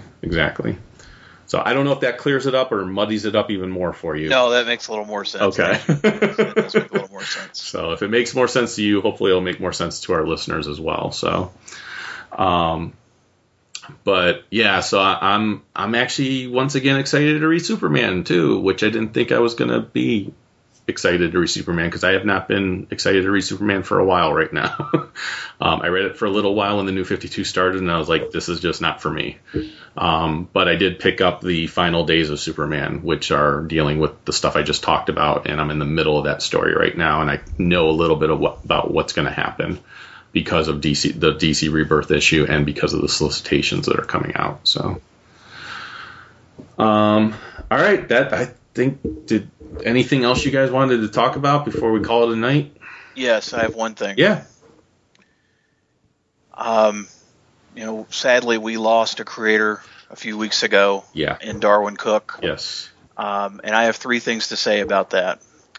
First of all, if you don't know anything about Darwin Cook, go out and pick up New Frontier and pick up his Parker adaptations and look at the work of a true master. Mm-hmm. The man was a storytelling genius, and you need to find it, read it, and appreciate it, because he had an incredible talent that we were extremely lucky that he shared.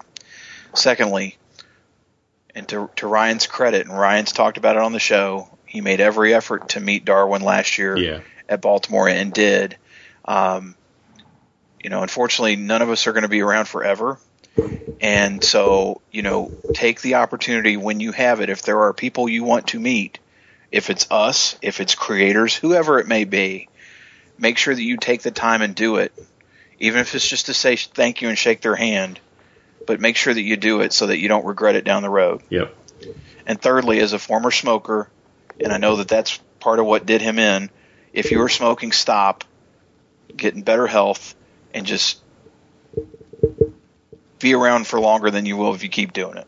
So that's all I wanted to say. Yeah, and I'm glad you brought it up, John, because obviously that day I was impacted. I think I texted you. I know I texted quite a few people when I found out, and or you may have texted me because you knew I was a fan. But I know I reached out to a lot of people, and to exactly what you're saying. And the whole reason I went back multiple times to try to meet Darwin Cook was because I had heard from people on Comic Geek Speak say that, don't pass up that opportunity to meet somebody that you've wanted to meet, because you never know if you're not going to get that opportunity again. And because of either just not having the opportunity, or just because they're no longer with us, or you might no longer be with us. It's a sad but true fact in life. And that was the one thing, to exactly what you're saying, that's the one thing I can say I was grateful, was that now it feels like it was completely worth me going. Like, we joked about how many times I went back, but man, am I so glad I went back every time now. And I had 2 minutes with the guy, not even. but it meant the world when I look back at it now. And that day I did go out and I got the Parker books because I was like, you guys recommended them to me before and I didn't order them. I didn't pick them up. And I'm like, you know what? I'm going to go pick them up now. And I've started them and they are phenomenal. And New Frontier is my all-time favorite Justice League story. I consider it a Justice League story. I know it's kind of the whole DC universe, but I do consider it a Justice League story overall. It's amazing. Great talent. So he will sorely be missed for sure. I had for a little while, I had the image that because he was supposed to do a variant cover for Jeremy Dale's Skyward. I think it was supposed to be issue 12 or something like that. It was going to be a limited edition cover for that. And so I felt like I put it as my cover page on Facebook for a while.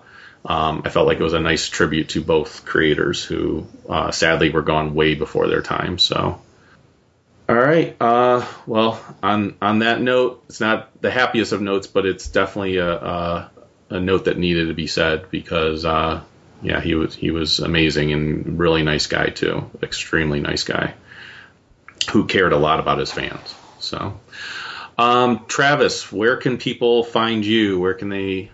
I can be found on Facebook and Twitter, tfowler1. I'm also a co-host for the podcast Mainstream Geek with Jason and Brandon. It's at mainstreamgeek.com. It's a twice-a-week episode. Brandon and Jason do Wednesdays, and Jason and I do we try to do Fridays. Life has been getting crazy with us both, but another just geek podcast. We talk movies, comic movie news. We reviewed Civil War Zero. There is reviews coming up of the Preacher television show, so check it out if you would like to. Cool. John, how can they find you? Twitter, John_Thurmond. Facebook, John Thurmond.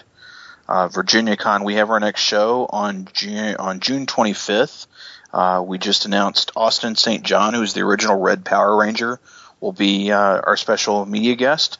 You can find out more information and get tickets at vacomiccon.com.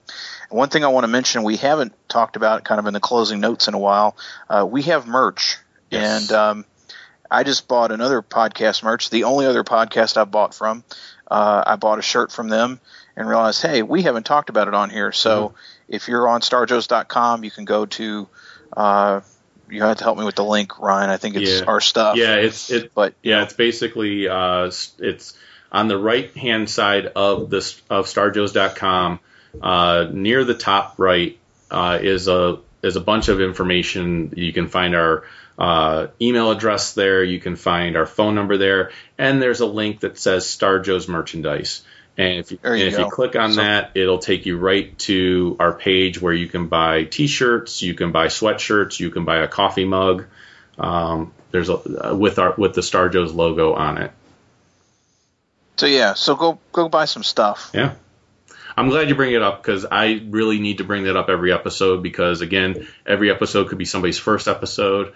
And if you're a listener, a longtime listener, or even a first-time listener and you really enjoy the show, it's a unique, I can tell you it's a unique logo. And I know when I wear it to conventions, I get a lot of comments about it. So it's something that gets people talking. So, and the price is very reasonable. It's what you would expect. I think most people would expect to pay for a T-shirt or a sweat hoodie or something like that. So kept the cost pretty low.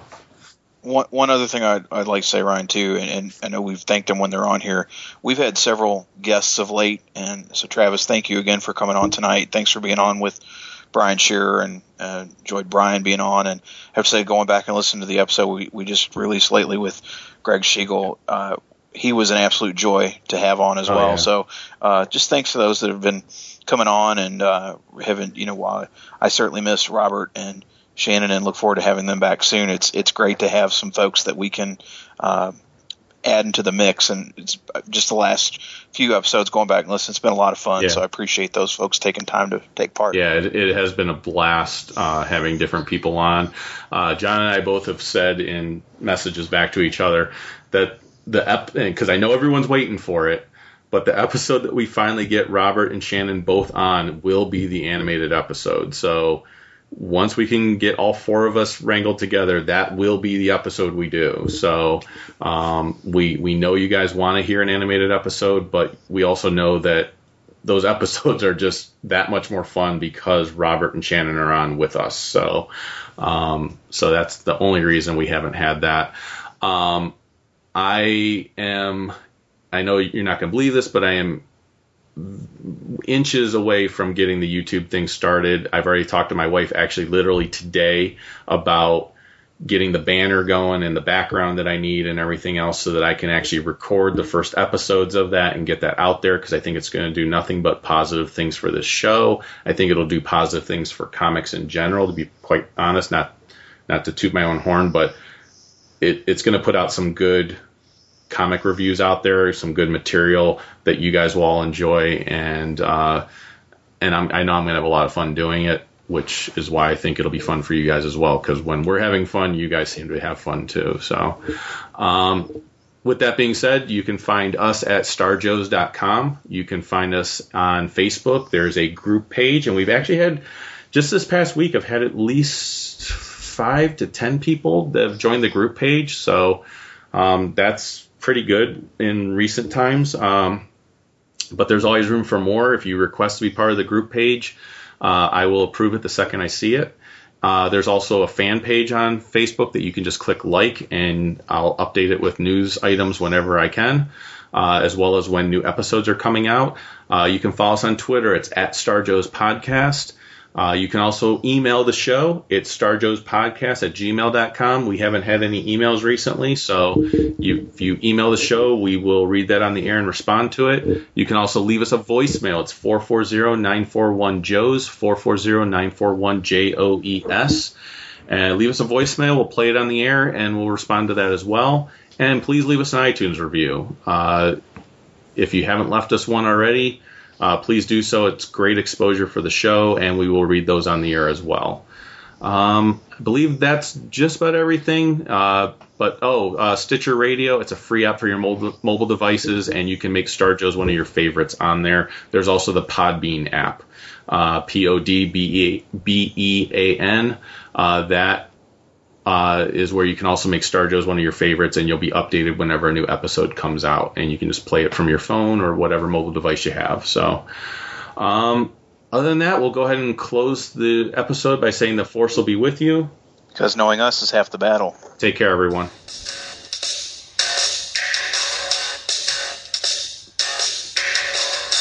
Cobra Commander, he is the enemy.